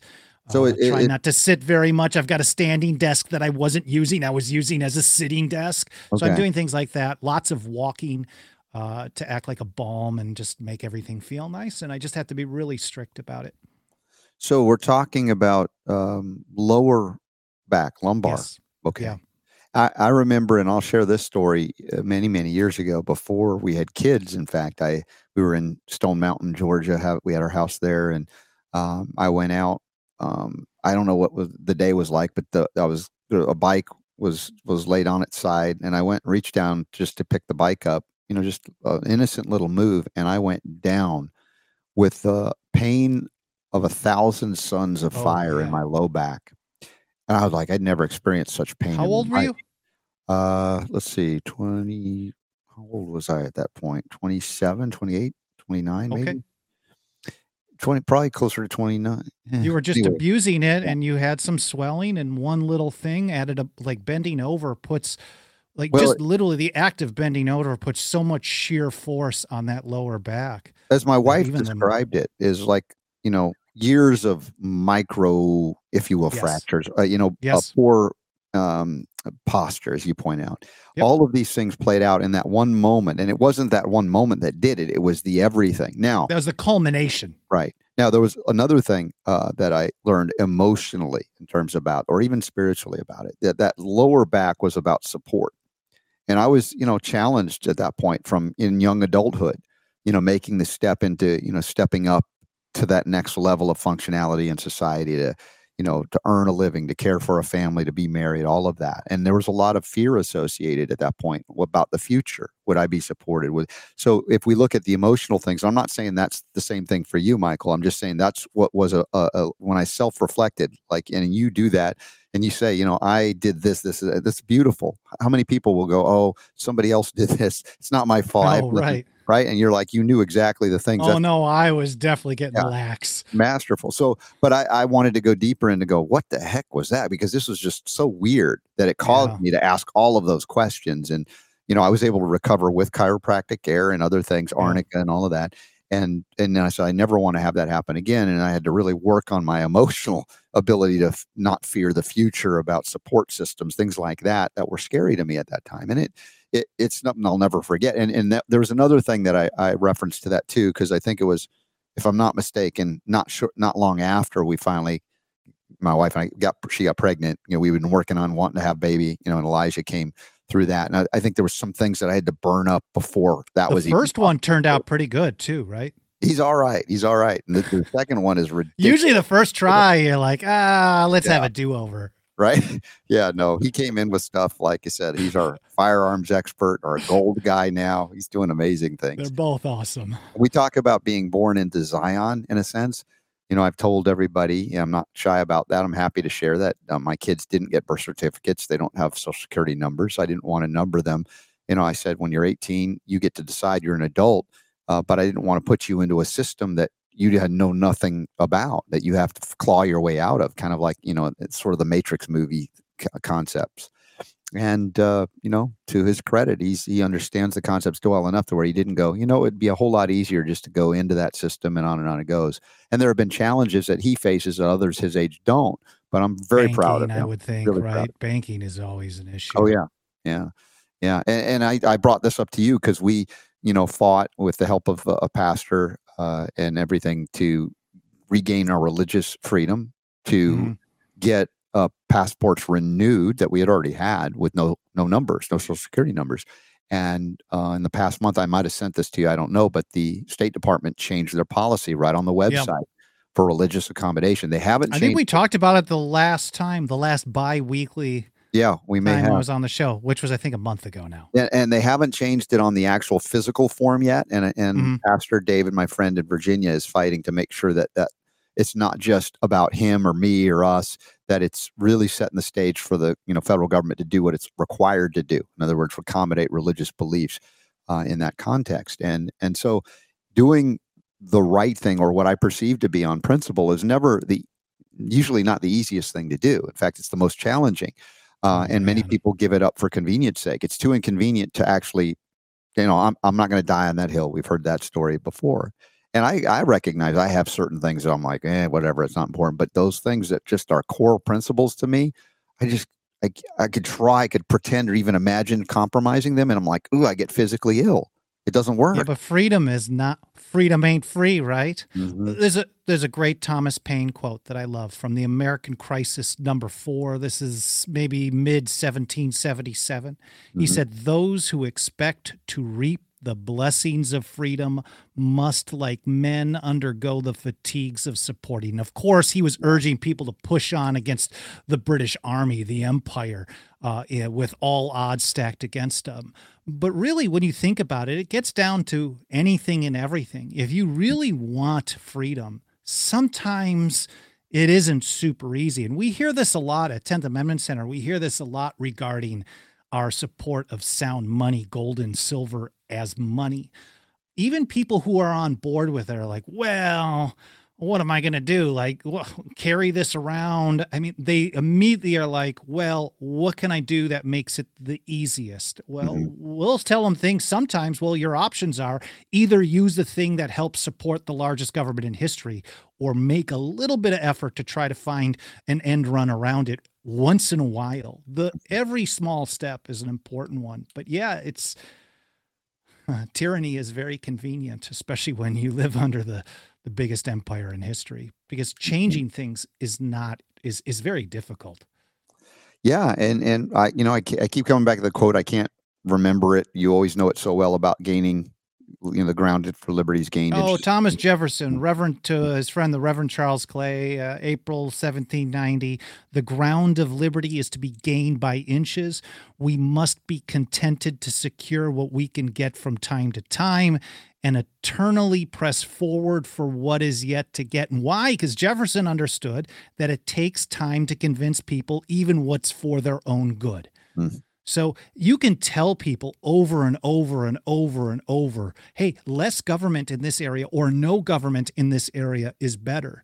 You can show them books, you can show them videos, have them listen stuff, but until they actually see it play out that way, It's hard to convince. Some people learn by reading, some people learn by watching, some people learn by doing. We have to also understand that as well. And a lot of people don't learn that, life is going to be better without government in the way in most areas, if not all of them. Yeah, exactly. I mean, by the way, I'm tweeting Tom Woods on this. He should know we talked about him. It's very important to him as well. So I'm putting that thing out. Thankfully, awesome. I'm not banned on Twitter. I don't know what Elon Musk did or did not do regarding that, but we're still banned on YouTube and Spotify and LinkedIn at this moment. So there's, we started talking about censorship in social media and these various channels. It still exists, even though it's like super stupid and ridiculous and obvious. They still haven't backed off on it. So despite the fact that you think people are aware of it and how wrong it is, there hasn't been a real groundswell against it by certain segments of the population that seem to have a significant impact on maintaining its presence.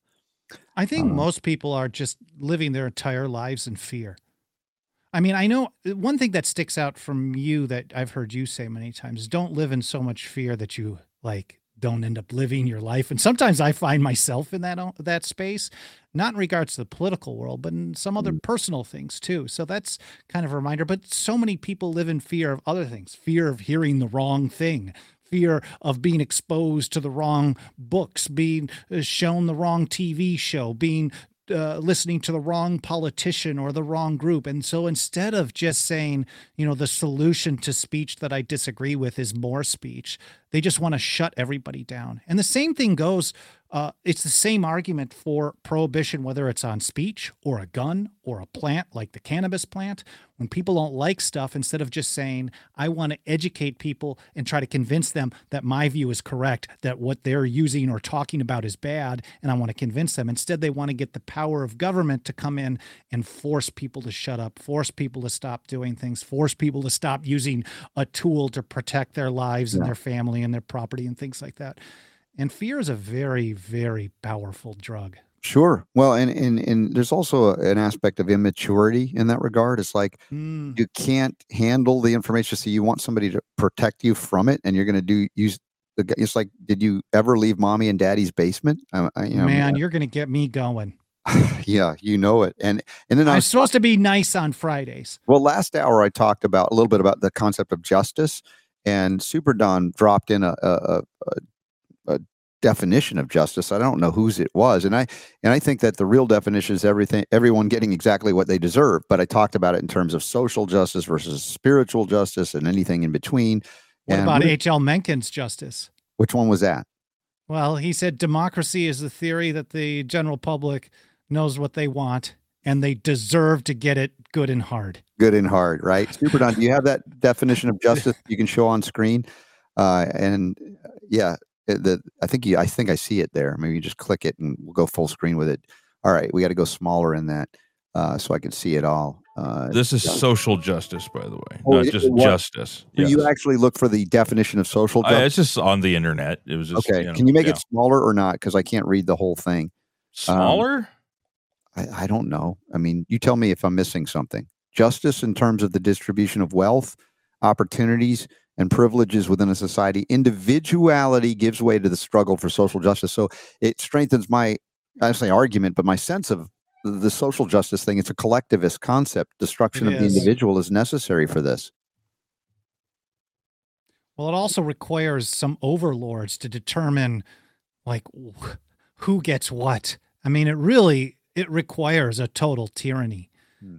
And that's what they're begging for. And then let's say they get the people in power that do it the way that they want. Let's say the people who want the social justice and everyone to have, I guess, is it equal distribution of wealth, opportunity, and privilege? Equal? I don't know if they're saying completely equal, but even if you move towards that, as soon as you give someone the power to do that, you've also given someone the power who hates you, the power to take it away completely. The danger is the power. That's not the right approach, because power is the deadly one. Equality. This is an interesting thing. Equality. I remember I was one, I think there were like three of us that gave the commencement address. I wasn't summa cum laude or anything, but for whatever reason I was chosen, I don't remember why, at high school. And I remember working on the speech. Yeah, I remember because I honestly, I wasn't a straight A student. I did okay, but I was never enthralled with getting. I wanted to do okay. I just wasn't obsessed. I had friends that were obsessed with all A's. That kind of. It just never interested me. But somehow I got that. And I remember working on the speech and with my speech teacher, English teacher, Mrs. Brown. Now I'm just going back in my memory books, and she was right. I was writing at one point, "We're all born equal." Da, da, da, one of those basic platitudes. And she looked at me and says, "Are we really born equal?" I was like, "Oh, yeah, I know." She pushed back on that. I'm like, "Well, that's interesting." And I think about it still sticks with you today. Oh, it does. And I think about that's really cool, because a teacher that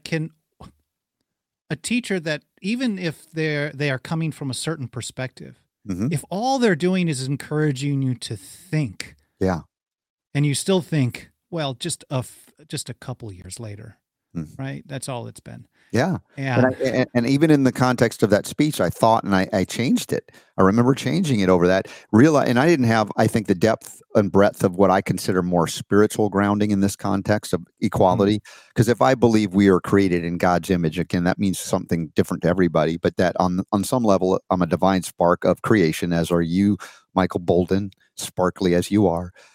Yet at the same time, I recognize that, look at my own kids, right?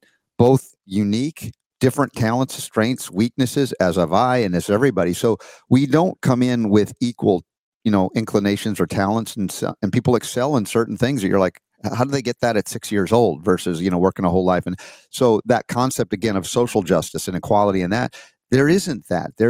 We all have talents that are quite unique and different, and deficits that are quite unique and different, and yet that's by design.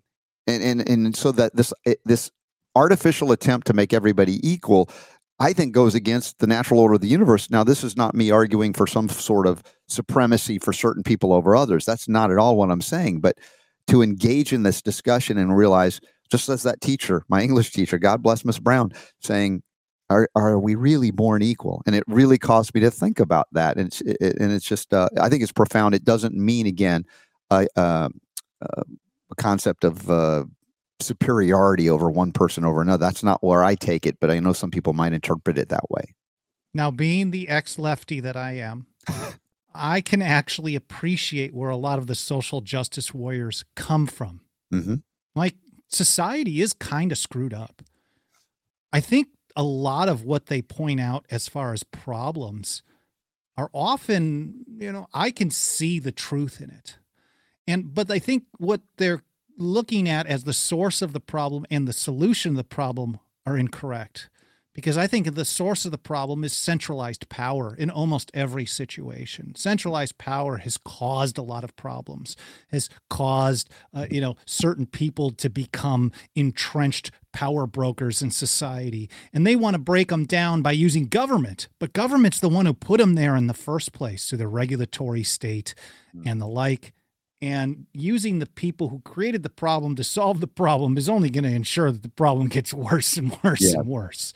Yeah, you're right. Going to the same, let's say remaining in the same state of consciousness that participated, if you will, in creating a significant issue or problem that you perceive as like, wait, this is wrong. Now, let's go to those same folks and ask them to solve this problem. They created it. And I said, many times about the question of authoritarianism within the medical community. Many or most of the majority of the medical community, I can say this with no degree of hesitation, got everything about COVID wrong. And yet, even today, what is our media and medical and of course government complex saying? Let's go to the doctors to solve this problem as well. They're the ones we want. They're the experts. And I'm like, dude, they got everything wrong. They've been getting everything wrong for decades on this particular issue. Not that they're not capable of learning beyond it, and some have. But this is the idea of, and I don't know if this was an Einstein quote or not. But that was more of a political issue. And that was also the power of government throwing money around to local public health offices, Department of Homeland Security, the CDC. I mean, this is a lot of it is a problem of centralized power. You have a group of people making a decision, whether it's AMA or CDC or whatever, and they're saying this is the policy that everyone's going by. And so everyone downstream says, well, this is the policy that the CDC says this. And I remember there was a point in there somewhere mid 2021, suddenly the CDC had a different viewpoint than this public health authority. And it's like, well, if you're going to get censored for being opposed to, for example, the CDC or the WHO, what happens when they contradict each other? You create these kind of unworkable situations. And I don't think the media, I get the perspective of saying social media companies, they're run, they can shut down whoever they want. It's unfortunate that most of society is okay with it, because if society in general were thinking like you and I, like what? They would have all exited from these platforms, and a different actor in the marketplace would have provided. I mean, there are other ones out there, Getter and Gab and Minds and some of these other platforms that are out there that do okay, but they don't have the size and scope of Meta and Instagram, Facebook, and things like that. That I think is more of a problem of the general public being okay with the censorship regime. Yeah. How is the reach of the 10th Amendment Center and your Path to Liberty presentations? Are you still doing it 3 times a week? How are you doing through the injury? I am. I just have to. Yeah. I got to do some core exercises, and then I get up and I do my streams. Yeah. But we're doing great. We're doing great. I mean, the fact that we're reaching more people than we're capable of communicating with is a good thing and a bad thing. Good thing for the organizational's health and well-being. Bad because that just means we're dealing with a lot of garbage. Yeah. I mean, you mean the garbage feedback coming back at you, or some other garbage? No, garbage that is the largest empire in the history of the planet. Yeah. I mean, domestic and foreign. Mm-hmm. Yeah, I've seen that one of the articles Super Don found was about the IRS hiring gun-toting agents in all 50 states. Like, I guess the history of tax collectors. I mean, they always had the king's guards with them, probably. It's the threat of violence, loss of freedom, loss of life, even to extract whatever they could from the people until they said enough, too much. The Stamp Act 1765 was just a few mere pennies, and some people were taking the position, should we risk our neck over this? And John Dickinson, the penman of the American Revolution, he was the most widely read guy on American liberty up until publication of Thomas Paine's Common Sense in 1776. So in response to the Stamp Act, he put out a pamphlet urging people to not comply, even though it was considered just a small tax. He said, soon as you comply with the act by using these stamped papers, you rivet perpetual chains around your unhappy country, because you establish the detestable precedent. As soon as you give them a precedent to exercise some power on one thing, eventually they're going to use that and expand it into more and more and more. And I think that kind of gets back to what we were talking about as far as how much censorship do they do today versus how much could they do. The tools are in place, and they're building more AI-based tools to make it more powerful. Did you see, we talked with Emort about this, the Supreme Court case, and I even brought up, of course, it's dangerous relying on the Supreme Court to get it right, but, as much as they get it wrong, they can get it right too, on the case of, FTC, FDA, these oligarchical agencies going after you, and you can go now, the deference they gave now suddenly is like, yes, you can challenge the constitutionality in the courts. I don't know what it'll change ultimately, but we have been living under an oligarchy in many ways, and much of the freedom that I enjoy or would like to enjoy is restricted, if you will, by those agencies, the freedom to communicate. I made a decision about the way I go through life, right? Having a show where I don't have my own products, I don't sell anything, and I've suffered, let me say that in quotes, economically, because I could have done a lot better had I done that. But I made a conscious decision to say no, because then I will have to compromise my speech, because they will come after me and shut me down if I have a product that I'm speaking of. So I said, you know what? I'm not going to do that, because speech is too important to me. And so to some degree, I see this as a small little victory. I know it's not the end of it all. I'm not familiar with the case. Yeah, it was a recent Supreme Court, and it was a 9-0 ruling, Michael. That doesn't happen often. And Kagan wrote the majority opinion, which was everybody's opinion. It was basically that if there's let's say an FTC, FDA, or whatever challenge, one of those agencies, that you now don't have to go into their kangaroo court where you're guilty until you can never prove yourself innocent, where they have 100% success in terminating your rights. You now can challenge it in federal court first instead of exhausting remedies. And then after you're exhausted and bankrupt, then you can go into the courts, right? So it was a significant, like, we're no longer, you guys are out of control. Like, when can I ruin this? Can I be cynical and ruin it? Of course you can.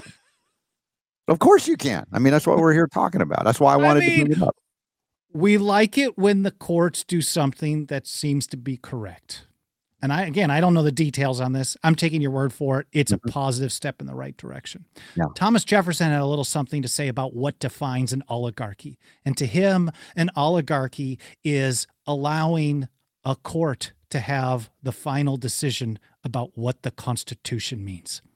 That is what he called, quote, the despotism of an oligarchy. Because what you've done is you've put the fate of your liberty into the hands of basically 5 unelectable, unaccountable, politically connected lawyers to say whether or not you're going to be free. Tell the people what their Constitution means. And ultimately, for Jefferson and so many others, real freedom is when the people learn how to exercise their rights, no matter what government happens to say. So I would say I like it when the court takes a correct position every few decades. Right. I mean, Lysander Spooner in 1850 wrote a paper called The Defense for Fugitive Slaves. And in it, he had this whole section railing on the federal judiciary, where he basically said, I can't think of a situation where they've ever limited the power of the federal government. In 1850, he was seeing him as a rubber stamp at that point. And every now and then they get something right, and that's positive. But as long as people continue waiting for the courts to do the right thing, they're going to continue seeing government get bigger. Yeah.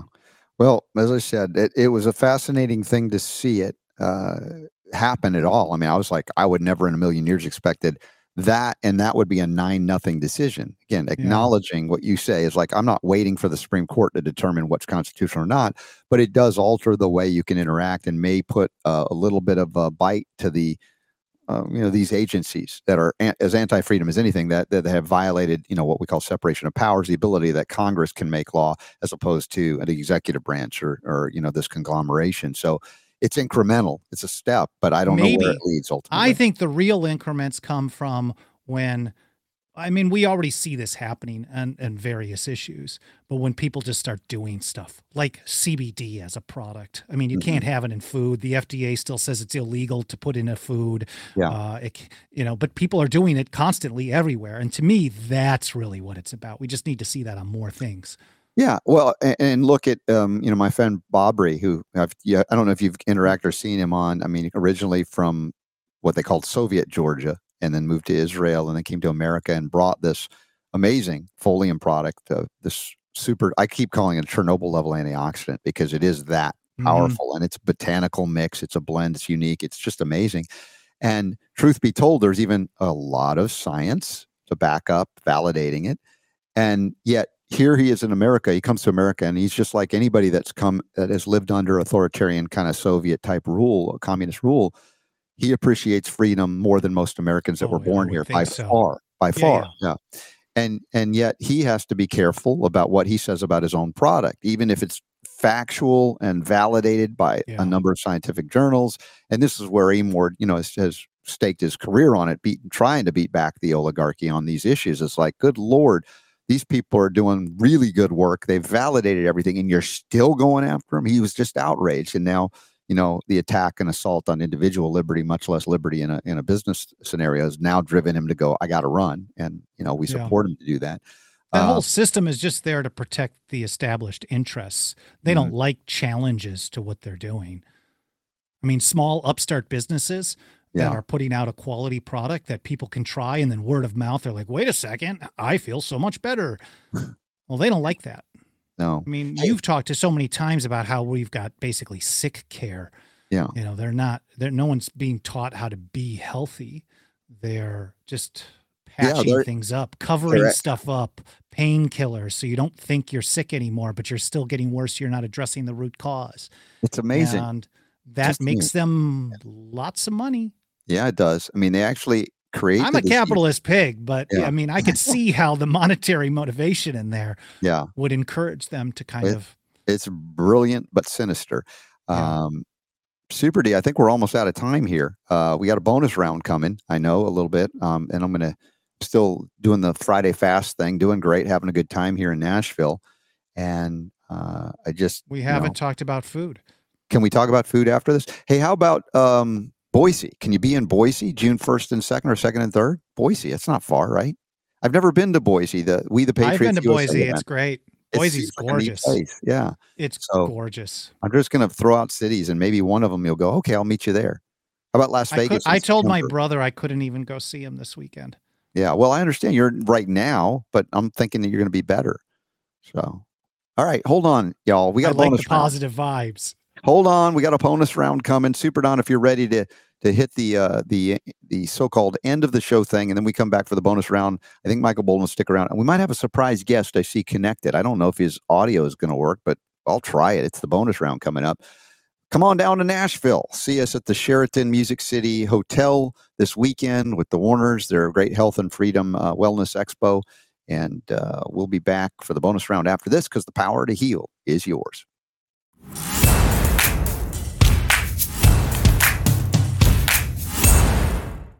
So what's the key to get Michael Boldin out of L.A., even for a little bit? Is it, hey, Michael, can you meet me in Las Vegas and we'll go have an organic Indian dinner? Is that enough to do that? Not even that? You didn't even hesitate to say no. What's up with that? You're just so awesome where you're now living. You just don't, Irvine is the best ever anywhere? What? I don't even see Irvine. Yeah, I know. My work schedule is so intense. But most people when they hear my work schedule, they're like, no one's that busy. Yeah. I hear that constantly. I guess because my work schedule causes me to go places, so I'm still working. I turn down most event requests. Yeah. I haven't learned how to do that yet. Well, I like doing it, and I was a club promoter for years. I love being in crowds. I love organizing events. Yeah. But the amount of work that I have to do before and after, most of the time, it's just not viable. Well, by September, maybe. No? Give me a few months to think about it. Las Vegas. September in Vegas? Yeah. I know it's hot still, but. Well, that's actually the time of year that is actually somewhat possible once in a while. Okay. Look, I got something beyond just an automatic no, which I'm pleased. Yes. You know, I'll take it. Leslie says, Michael's full of no's today. He's like a 2-year-old. No. My mother always taught me to have very clear boundaries. Yeah. Hey, Grandpa Super Don, open your microphone. I think you're holding the baby. What's going on there? Look at that. Adorable. And so's the baby. Yes. You know how hard it is to put on a set of headphones like this with one hand? Oh my gosh, it's impossible. How did it's you do very it? difficult. I can't believe that baby was able to do that. She's growing fast. Yeah. So she's good with audio gear already. Look at her. Apparently. She's like, we need to add some compression. Yeah. So talking food, let's see. I got something called the Wild Cow vegan restaurant, organic place in Nashville. Organic and vegan is very unusual. Yeah. So organic wine. I'm not going to whine. I do enough whining on the air. Like some cheese with that wine. Yeah. I'm looking here. The quotes here. Love the customer service. Love the organic, true taste of the French Quarter dip, the au jus. That sounds amazing. So beefy tasting. I don't know.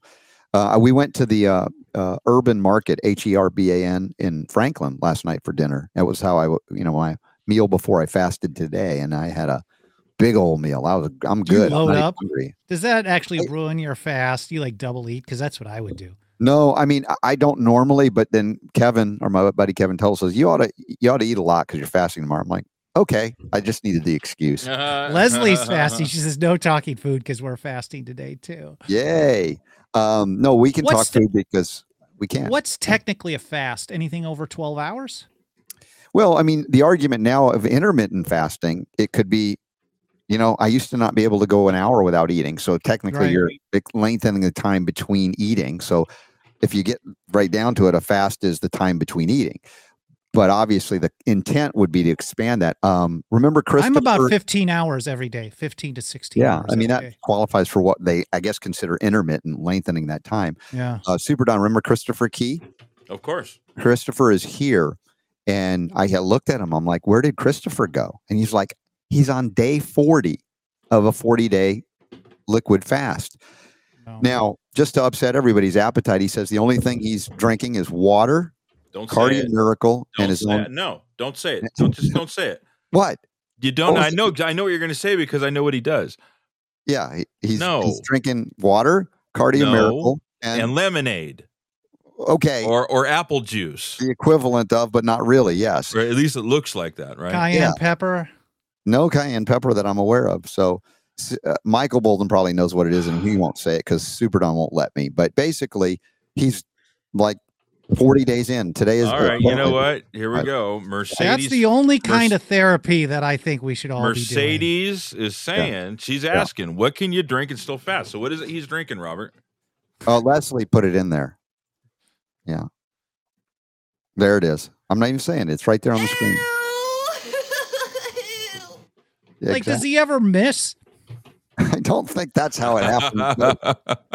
I tried to explain to him. That's quite a compliment. I mean, it's either a compliment or a insult, depending on. Right. I just remember. Sorry, guys. I'm gonna have to go over here to the feeding station. Oh my gosh. Well, I told him you could make it homeopathically, but anyway, that's... Well, you could make it however he wants. What did you say? What? You could make it what? How? Homeopathically. Oh, homeopath. Yeah, no. Anyway. But yeah, I mean, there are liquid fasts. Some are dry fast, but you can't go 40 days on a dry fast that I'm aware of and live. But, I've done juice cleanses, but that doesn't even count because you're still well. And I've done a juice cleanse. I'm still getting sugars and calories. Oh yeah. So it's probably still around 700 to 900 calories a day. And the most I've ever done on that was 5. The first time I did one, by the third day, I was breaking out everywhere because I had so many toxins in my system. Right. And then I couldn't even. The amount of times I was going poop after not having any solid food in my system for 3 days tells me, that's when I was like, man, I got a digestive problem. Exactly. Yeah. Well, look, if for those of you who can, fasting is a very powerful discipline that can help you physiologically, but it can also help you emotionally, mentally, spiritually, all of these things. Economically, too, because you're not going out and paying for food for a day. How about that? Or longer. So if you want to go on an economic fast like they did, I think, in Venezuela, after they ate all their dogs and cats. I know it's horrible to say that, but I mean, that's how bad it got down there in terms of their socialist experiment. And yes, embargoes also played a role. The governments of the world don't mind, saving the world for democracy while starving and killing people. Again, hypocrisy knows no end in that regard. But we try to speak through it. Hopefully you see it and can do better once you know better. So what's for dinner there, Michael Boldin? What are you going to have later? It's 2:00. Oh, you're right. I'm in the. You're like us. It's dinner time. What do you want for dinner? I literally just had breakfast. I don't know. Wow. What do you want for dinner? I had a rice bowl with some liquid aminos and cauliflower and broccoli, and then I covered it in some mayo. Nice. Very nice. And Super D, you're on your own. So what are you doing? Like having bagels all day? I actually have subscribed. I'm a big fan of the meal kits. That you can have delivered to your. Oh, did you find a good one? We were just looking for one for Sarah's brother. I did. It's called Clean Eating to Go. Is it organic too, or it's a combination of organic and clean, natural. Okay. Non-GMO, no additives, no preservatives. They probably follow the Dirty Dozen Clean 15 rule too. Basically, the way I understand it, they've got like a group of chefs or whatever like that will make the food and prepare it and then send it to you, and all you got to do is heat it up and eat it, and it's clean and it's pretty cool. Wow. Actually, hold on just a second, I'll show you. I'm looking at it right now. And while you're there, Super Don, he can't hear me now. I was just going to say how much the calories in the Cardio Miracle per serving. if it's on that label. That's what I want to know as well. It's like 20, isn't it? It's barely not much. Anything. I know it's minimal, but anyway, I know that you're still doing the cardio. I was laughing when you guys were talking yesterday about 10. It is 10. Okay. Wow. Yeah, so I do 2 scoops instead of doing it twice a day. I always do 2 scoops once a day. But I was laughing because you guys were talking about how the powder was so fine. I thought I was alone. Every time I opened that thing up, I would start sneezing. Right. I mean, even if you don't see it, because I think the particles are just They're fine. So I open it up and I'm way back here. And that's what John said, that he reformulated that with thing. The new formula, with the monk fruit. He's changed how fine the powder is too. Right. We talked about it yesterday, how it doesn't have that poof anymore. That's what Super Don was so happy about too. So look at that. Super Don, you have the new formula. Yes, and it used to make me sneeze every time we were just talking about that. How about this one? Not anymore. No, this one you don't sneeze. Yeah, because it's sneeze free. I definitely go into a sneezing fit every time. You need a sneeze guard when you do that. Oh, that's Eat Clean. So it shows up in these. These are individual meals, and you can see there it's no refined sugars, all natural, non-GMO, antibiotic-free, farm-to-table, preservative-free, hormone-free. Nice. Good quality. It's just a complete meal, with a protein and a. Tell me you don't nuke it. I don't, but you can. Yeah, I'm sure you can. This one, I believe, looks like it's the sea bass and rice. Oh, I was just looking at that. Wow, but is it freeze dried? No, it's prepared, sealed. They send it to you in a box with dry ice. Oh, so everything is cold, and you pop it into the refrigerator. Wow. And you just bring it out, and throw it in a skillet or in the oven and heat it up. So it's a Sarah's brother just did a toxicity report with a natural doctor in Missouri. Mm-hmm. And he's scoring high on all kinds of mold and glyphosate. And so there were like 10 different things that he's showing toxicities for. And the doctor said, you gotta like, first you gotta move out of where you're living, but now you got to start eating organic. So we were literally, because he'll go eat fast food. And so we were looking simple. We were looking at trying to find a delivery system where we could just send this is the first one I've found that is like this, where it's literally, I mean, it takes all the work out of it. It's just like it's made, and like I said, the fact that it's farm to table, and it's non-GMO. Do they have an affiliate program? I don't know if they do, but we just got these. I haven't even had one yet, and so I'll probably have. Well, that's good to know, because I was just researching that too. Yeah, so, cool. Anyway. So you said Sarah's brother got told by a doctor he needs to eat organic? Yeah. Wow.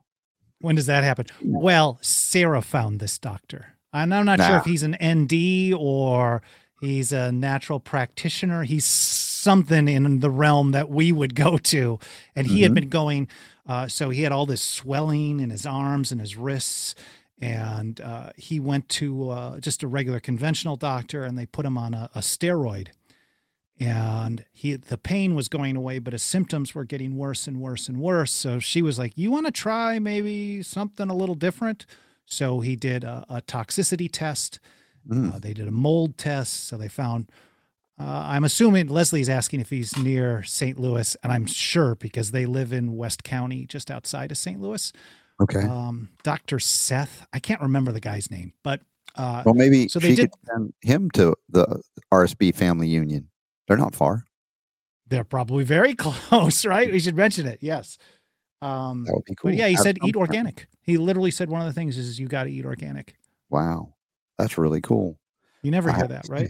It's something shifting, man. Something shifting. So don't tell me that there isn't change and there can't be change. I mean, that's where we get into the, everything's toast. It's over. There's nothing to do. I'm like, I just decide, it's not a fun or good way to live.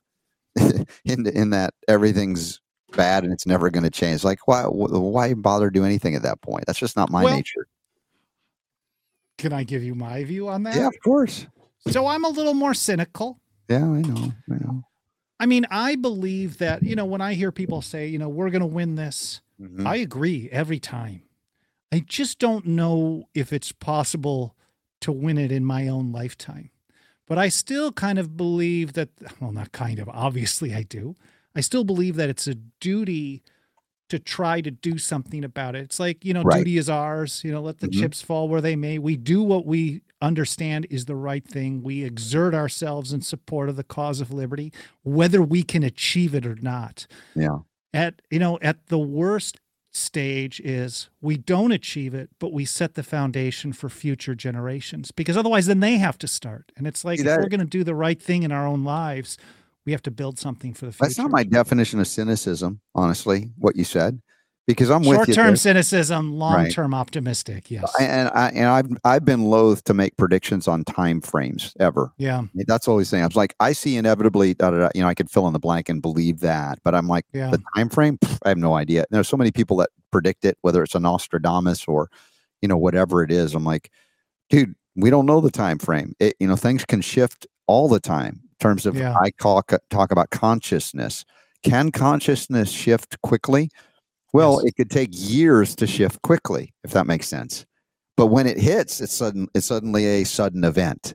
That's how John Adams described the American Revolution. He said, never before in history had 13 clocks struck as one at this one moment. But it took years to get to that. It was the real revolution was a change, a radical change in the viewpoints of the people over a period of maybe 15 years. That was the real American Revolution. Mm-hmm. The war for independence was something that happened after that. Yeah, exactly. So that's the thing about the consciousness shift doesn't mean everything changes. It means the people are willing to now do what it takes, that next level of what is it going to take. Let's assess it and move forward because we think it's that valuable and that worth it. Are you getting a free adjustment today? I'm going to try. I didn't actually offer. I kind of, you say I kind of sampled myself in there. I noticed everyone seemed to have gone. They all left. I'm like, dude, really? And there were 2 chiropractors back there. So I'll have to see if I can go down and weasel an adjustment out of it. I think I could probably get it done. So just tell them you're not a believer in the practice and you want to see if it works first. Yeah, I want to check it out. Test this chiropractic thing out. I heard it's kind of crazy, but I'm willing to try. Yeah. Oh my gosh, what a lovely time we've had, Michael. I just so enjoy having you on, and I'm so sorry you're suffering the way you are, but I know that you know what to do. Smile. To get out of it. Yeah, it's a painful smile, like my wife can give with her pain. I'm actually I thought, and I had texted Super Don. I said, "Oh, I'm not sure if I can stand straight through for an hour. I may have to." Yeah, and I actually feel fine. But what I'm doing is I'm activating my quads, and I'm doing I'm not squeezing my butt. I'm doing gluteal palpitations would be the technical term. You're not squeezing your butt. So what I'm doing is I'm taking so much of the stress off of my lower back. Just I'm sure it's a funny thing about back pain is like, you will literally figure out some like magic combination of things where you can like, it's like, okay, now I'm not going to move. Yeah, that's what my legs are literally like stone right now, but they're really, I'm doing some isometrics right now. It's 100% true. You will just squirm around till you find like that perfect angle and then do your best. I'm going to be healthier when this is all done though, I think. How is Sarah Beth caring for you? What is she doing? Or does she say, you know what, you did this to yourself, you're on your own? What does she say? I feel horrible for her. No, she's got to do a lot more to help you, right? I just purchased her a vacuum for her birthday. Finally, someone else does and that. A vacuum operator. Oh, I give it to her because I'm like, this is going to save, because she's been sweeping. I'm like, I'm going to start doing all the vacuuming with this brand new vacuum cleaner. I'm going to save you 10 minutes a day. I added it all up. I'm like, that's 3,652 minutes a year, whatever the number, right? How many hours is this going to save you? Now she's doing extra because she's doing my part of it too. So I feel bad about that, but she's been so kind. She's making me food all the I like making my own meals. She's definitely taking care of all kinds of stuff for me. I try to do stuff and then I'm like, shooting pain. Can you help? And she always is just, it's awesome. I'm very lucky. You are. She's great. She's a love. I hope I never have to return the favor because I just never want to see her in pain. Yeah. Well, and that's the thing about pain. When you love someone, you don't want to see them suffer. At the same time, how much control do you have over it? And it's hard. That's the great lesson in what they call detachment. It doesn't mean you don't care. It just means that, if you care so much that you destroy yourself in the process, you are no help to someone who is actually in pain. I figure that will be me. Yeah. Being strong. Absolutely worthless. Like I'm ruined because she's in pain. Oh my gosh. It's called codependence. Mm-hmm. It's codependence. Codependence. I've heard about that.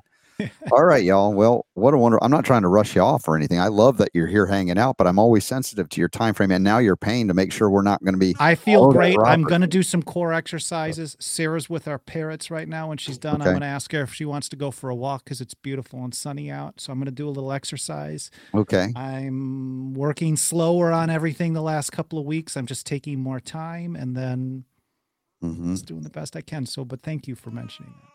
Yeah. Well, thanks for being on the show in spite of it. This is so fun. No, I'm kidding. I've been looking forward to this for days. I'm like, I'm going to do something normal. Nice. Yeah. Well, Dr. Andrea was fun too. She was a good discussion with her, and you can't always talk to a PhD, but she was a real human being. She had experience. She shared it. Blood in her veins still. Blood in her veins. It was nice. Enjoyed that, and we had some fun. And Super Don, those sounds are awful cute. She's making right now. She is the happiest baby look at her. Ever. She's a happy baby, huh? Yeah. Oh, wonderful. Always happy, always smiling. I see her looking at the screen, so I'm giving her a love it. By the way, I want to remind y'all, Monday we are going to reveal the antidote. We already have the antidote for glyphosate, that NRDMG, but the replacement for it. In other words, there is now out of Australia an invention that was made, and it's a biochemical process that's non-toxic to any environmental beyond its ability to, if you don't like certain weeds and you want to use something like Roundup, you don't have to use Roundup now. And it's equivalent in terms of efficacy, maybe even more efficient and non-toxic to the environment. And that's Monday. That's going to be one of the biggest shows as far as an important topic, because it's one thing to try and get people to stop doing it, but then they say, well, I have to do it for my job or whatever I'm required to. You better come with something that's an option. Now, for the first time, I actually have an option to say, not only you don't need to use it, we have something that's the same or better, same price, and it's not toxic, poison, cancer causing. So I'm excited for Monday's show, really, for that reason. Wait. Replacing the Nutritional Frontiers product? No, replacing. I apologize. I wasn't clear. The glyphosate Roundup, right? When we want to talk about, hey, do you really need to use that on a school, or do you need to use that at a golf course on your lawn? Oh, as like so people aren't getting the toxicity in the first place because you're just replacing its usage. Right. Because but once you have it in your system, that's the NRDMG, right? Yeah. Yes, that will help to part of the process of undoing the damage. But what I'm saying here is that the hard part of telling people that, require to use that product, for instance, for a living, whether a landscaper in certain areas, is to say, don't use it. And you're like, I really wish I didn't have to, but I got no other option, right? So what I'm saying is that we now are coming in with the other option. Oh, that's awesome. Yeah. Yeah. And that, I didn't know that was possible, honestly. It's like the gold back. Yeah, exactly. A real option that can replace your reliance on a Federal Reserve note. I'm using it regularly, and I want to use it more regularly. But we have to change behavior, and we also have to have the option of like, well, what do I use instead? My Mercury dimes, silver dimes? Yeah. So here the thing is, changing behavior takes time, like you said, but it also takes us doing it as opposed to just talking about doing it. And we can all probably do better there. Lead on, my brothers. Yay. And sister. All right. Super D, thanks for making it happen today. Yes, thanks sir. for Michael Boldin for stepping it up in the midst of your painful experience. And you are loved. Mom loves you. Leslie loves you. We all do. And we love Sarah Beth too. Tell her we miss her. And if you're not going to come out to a city near me, I'm going to have to find a way to get to you before September. But if September in Vegas works, y'all check it out. The Biomed Expo. There's a bunch of events in the upcoming events tab. Please take a look at them. Say thanks to my friends at foliumpx.com with the RSB 10 discount. Also, Nutritional Frontiers, Cardio Miracle, 15% off. And they've got the new formula if you haven't tried it yet, RSB. It's a discount code there. And there's that tab that Super Don made for all of that. If you're not sure, like go to Choose to Be Healthy. What do you use? RSB 5. And you can get all the good stuff that we utilize here ourselves, much less want you to use as well. So I'm about done. I think people are doing going for Sunday. Oh my gosh. I better record somebody for Sunday because I didn't think about Sunday. Did I? Nope. I didn't either. Oh. So let me know. We can do an encore if we need to. Okay. But if you have the opportunity, then. All right. We'll see what happens then for that. Okay. Sounds good. All right. Well, thanks, guys. Appreciate it. You guys are the best. This was fun. One more time. Say bye. Say bye. Can you wave? Bye. This is the best. Come on. This is the best. Say bye. See us doing it? Hey. This should be the promo from now on. Hey. Bye. She's like, look what I'm making them do. Turn their back on us. I've trained them well. I can get, yes. All I need is a click and a snack, and I will do whatever. Oh, my gosh. All right, you guys rule. Love you, brothers. All right. See you back here on, let's see. We got a new show on Monday and 2 weeks for Michael, wherever we're going to be.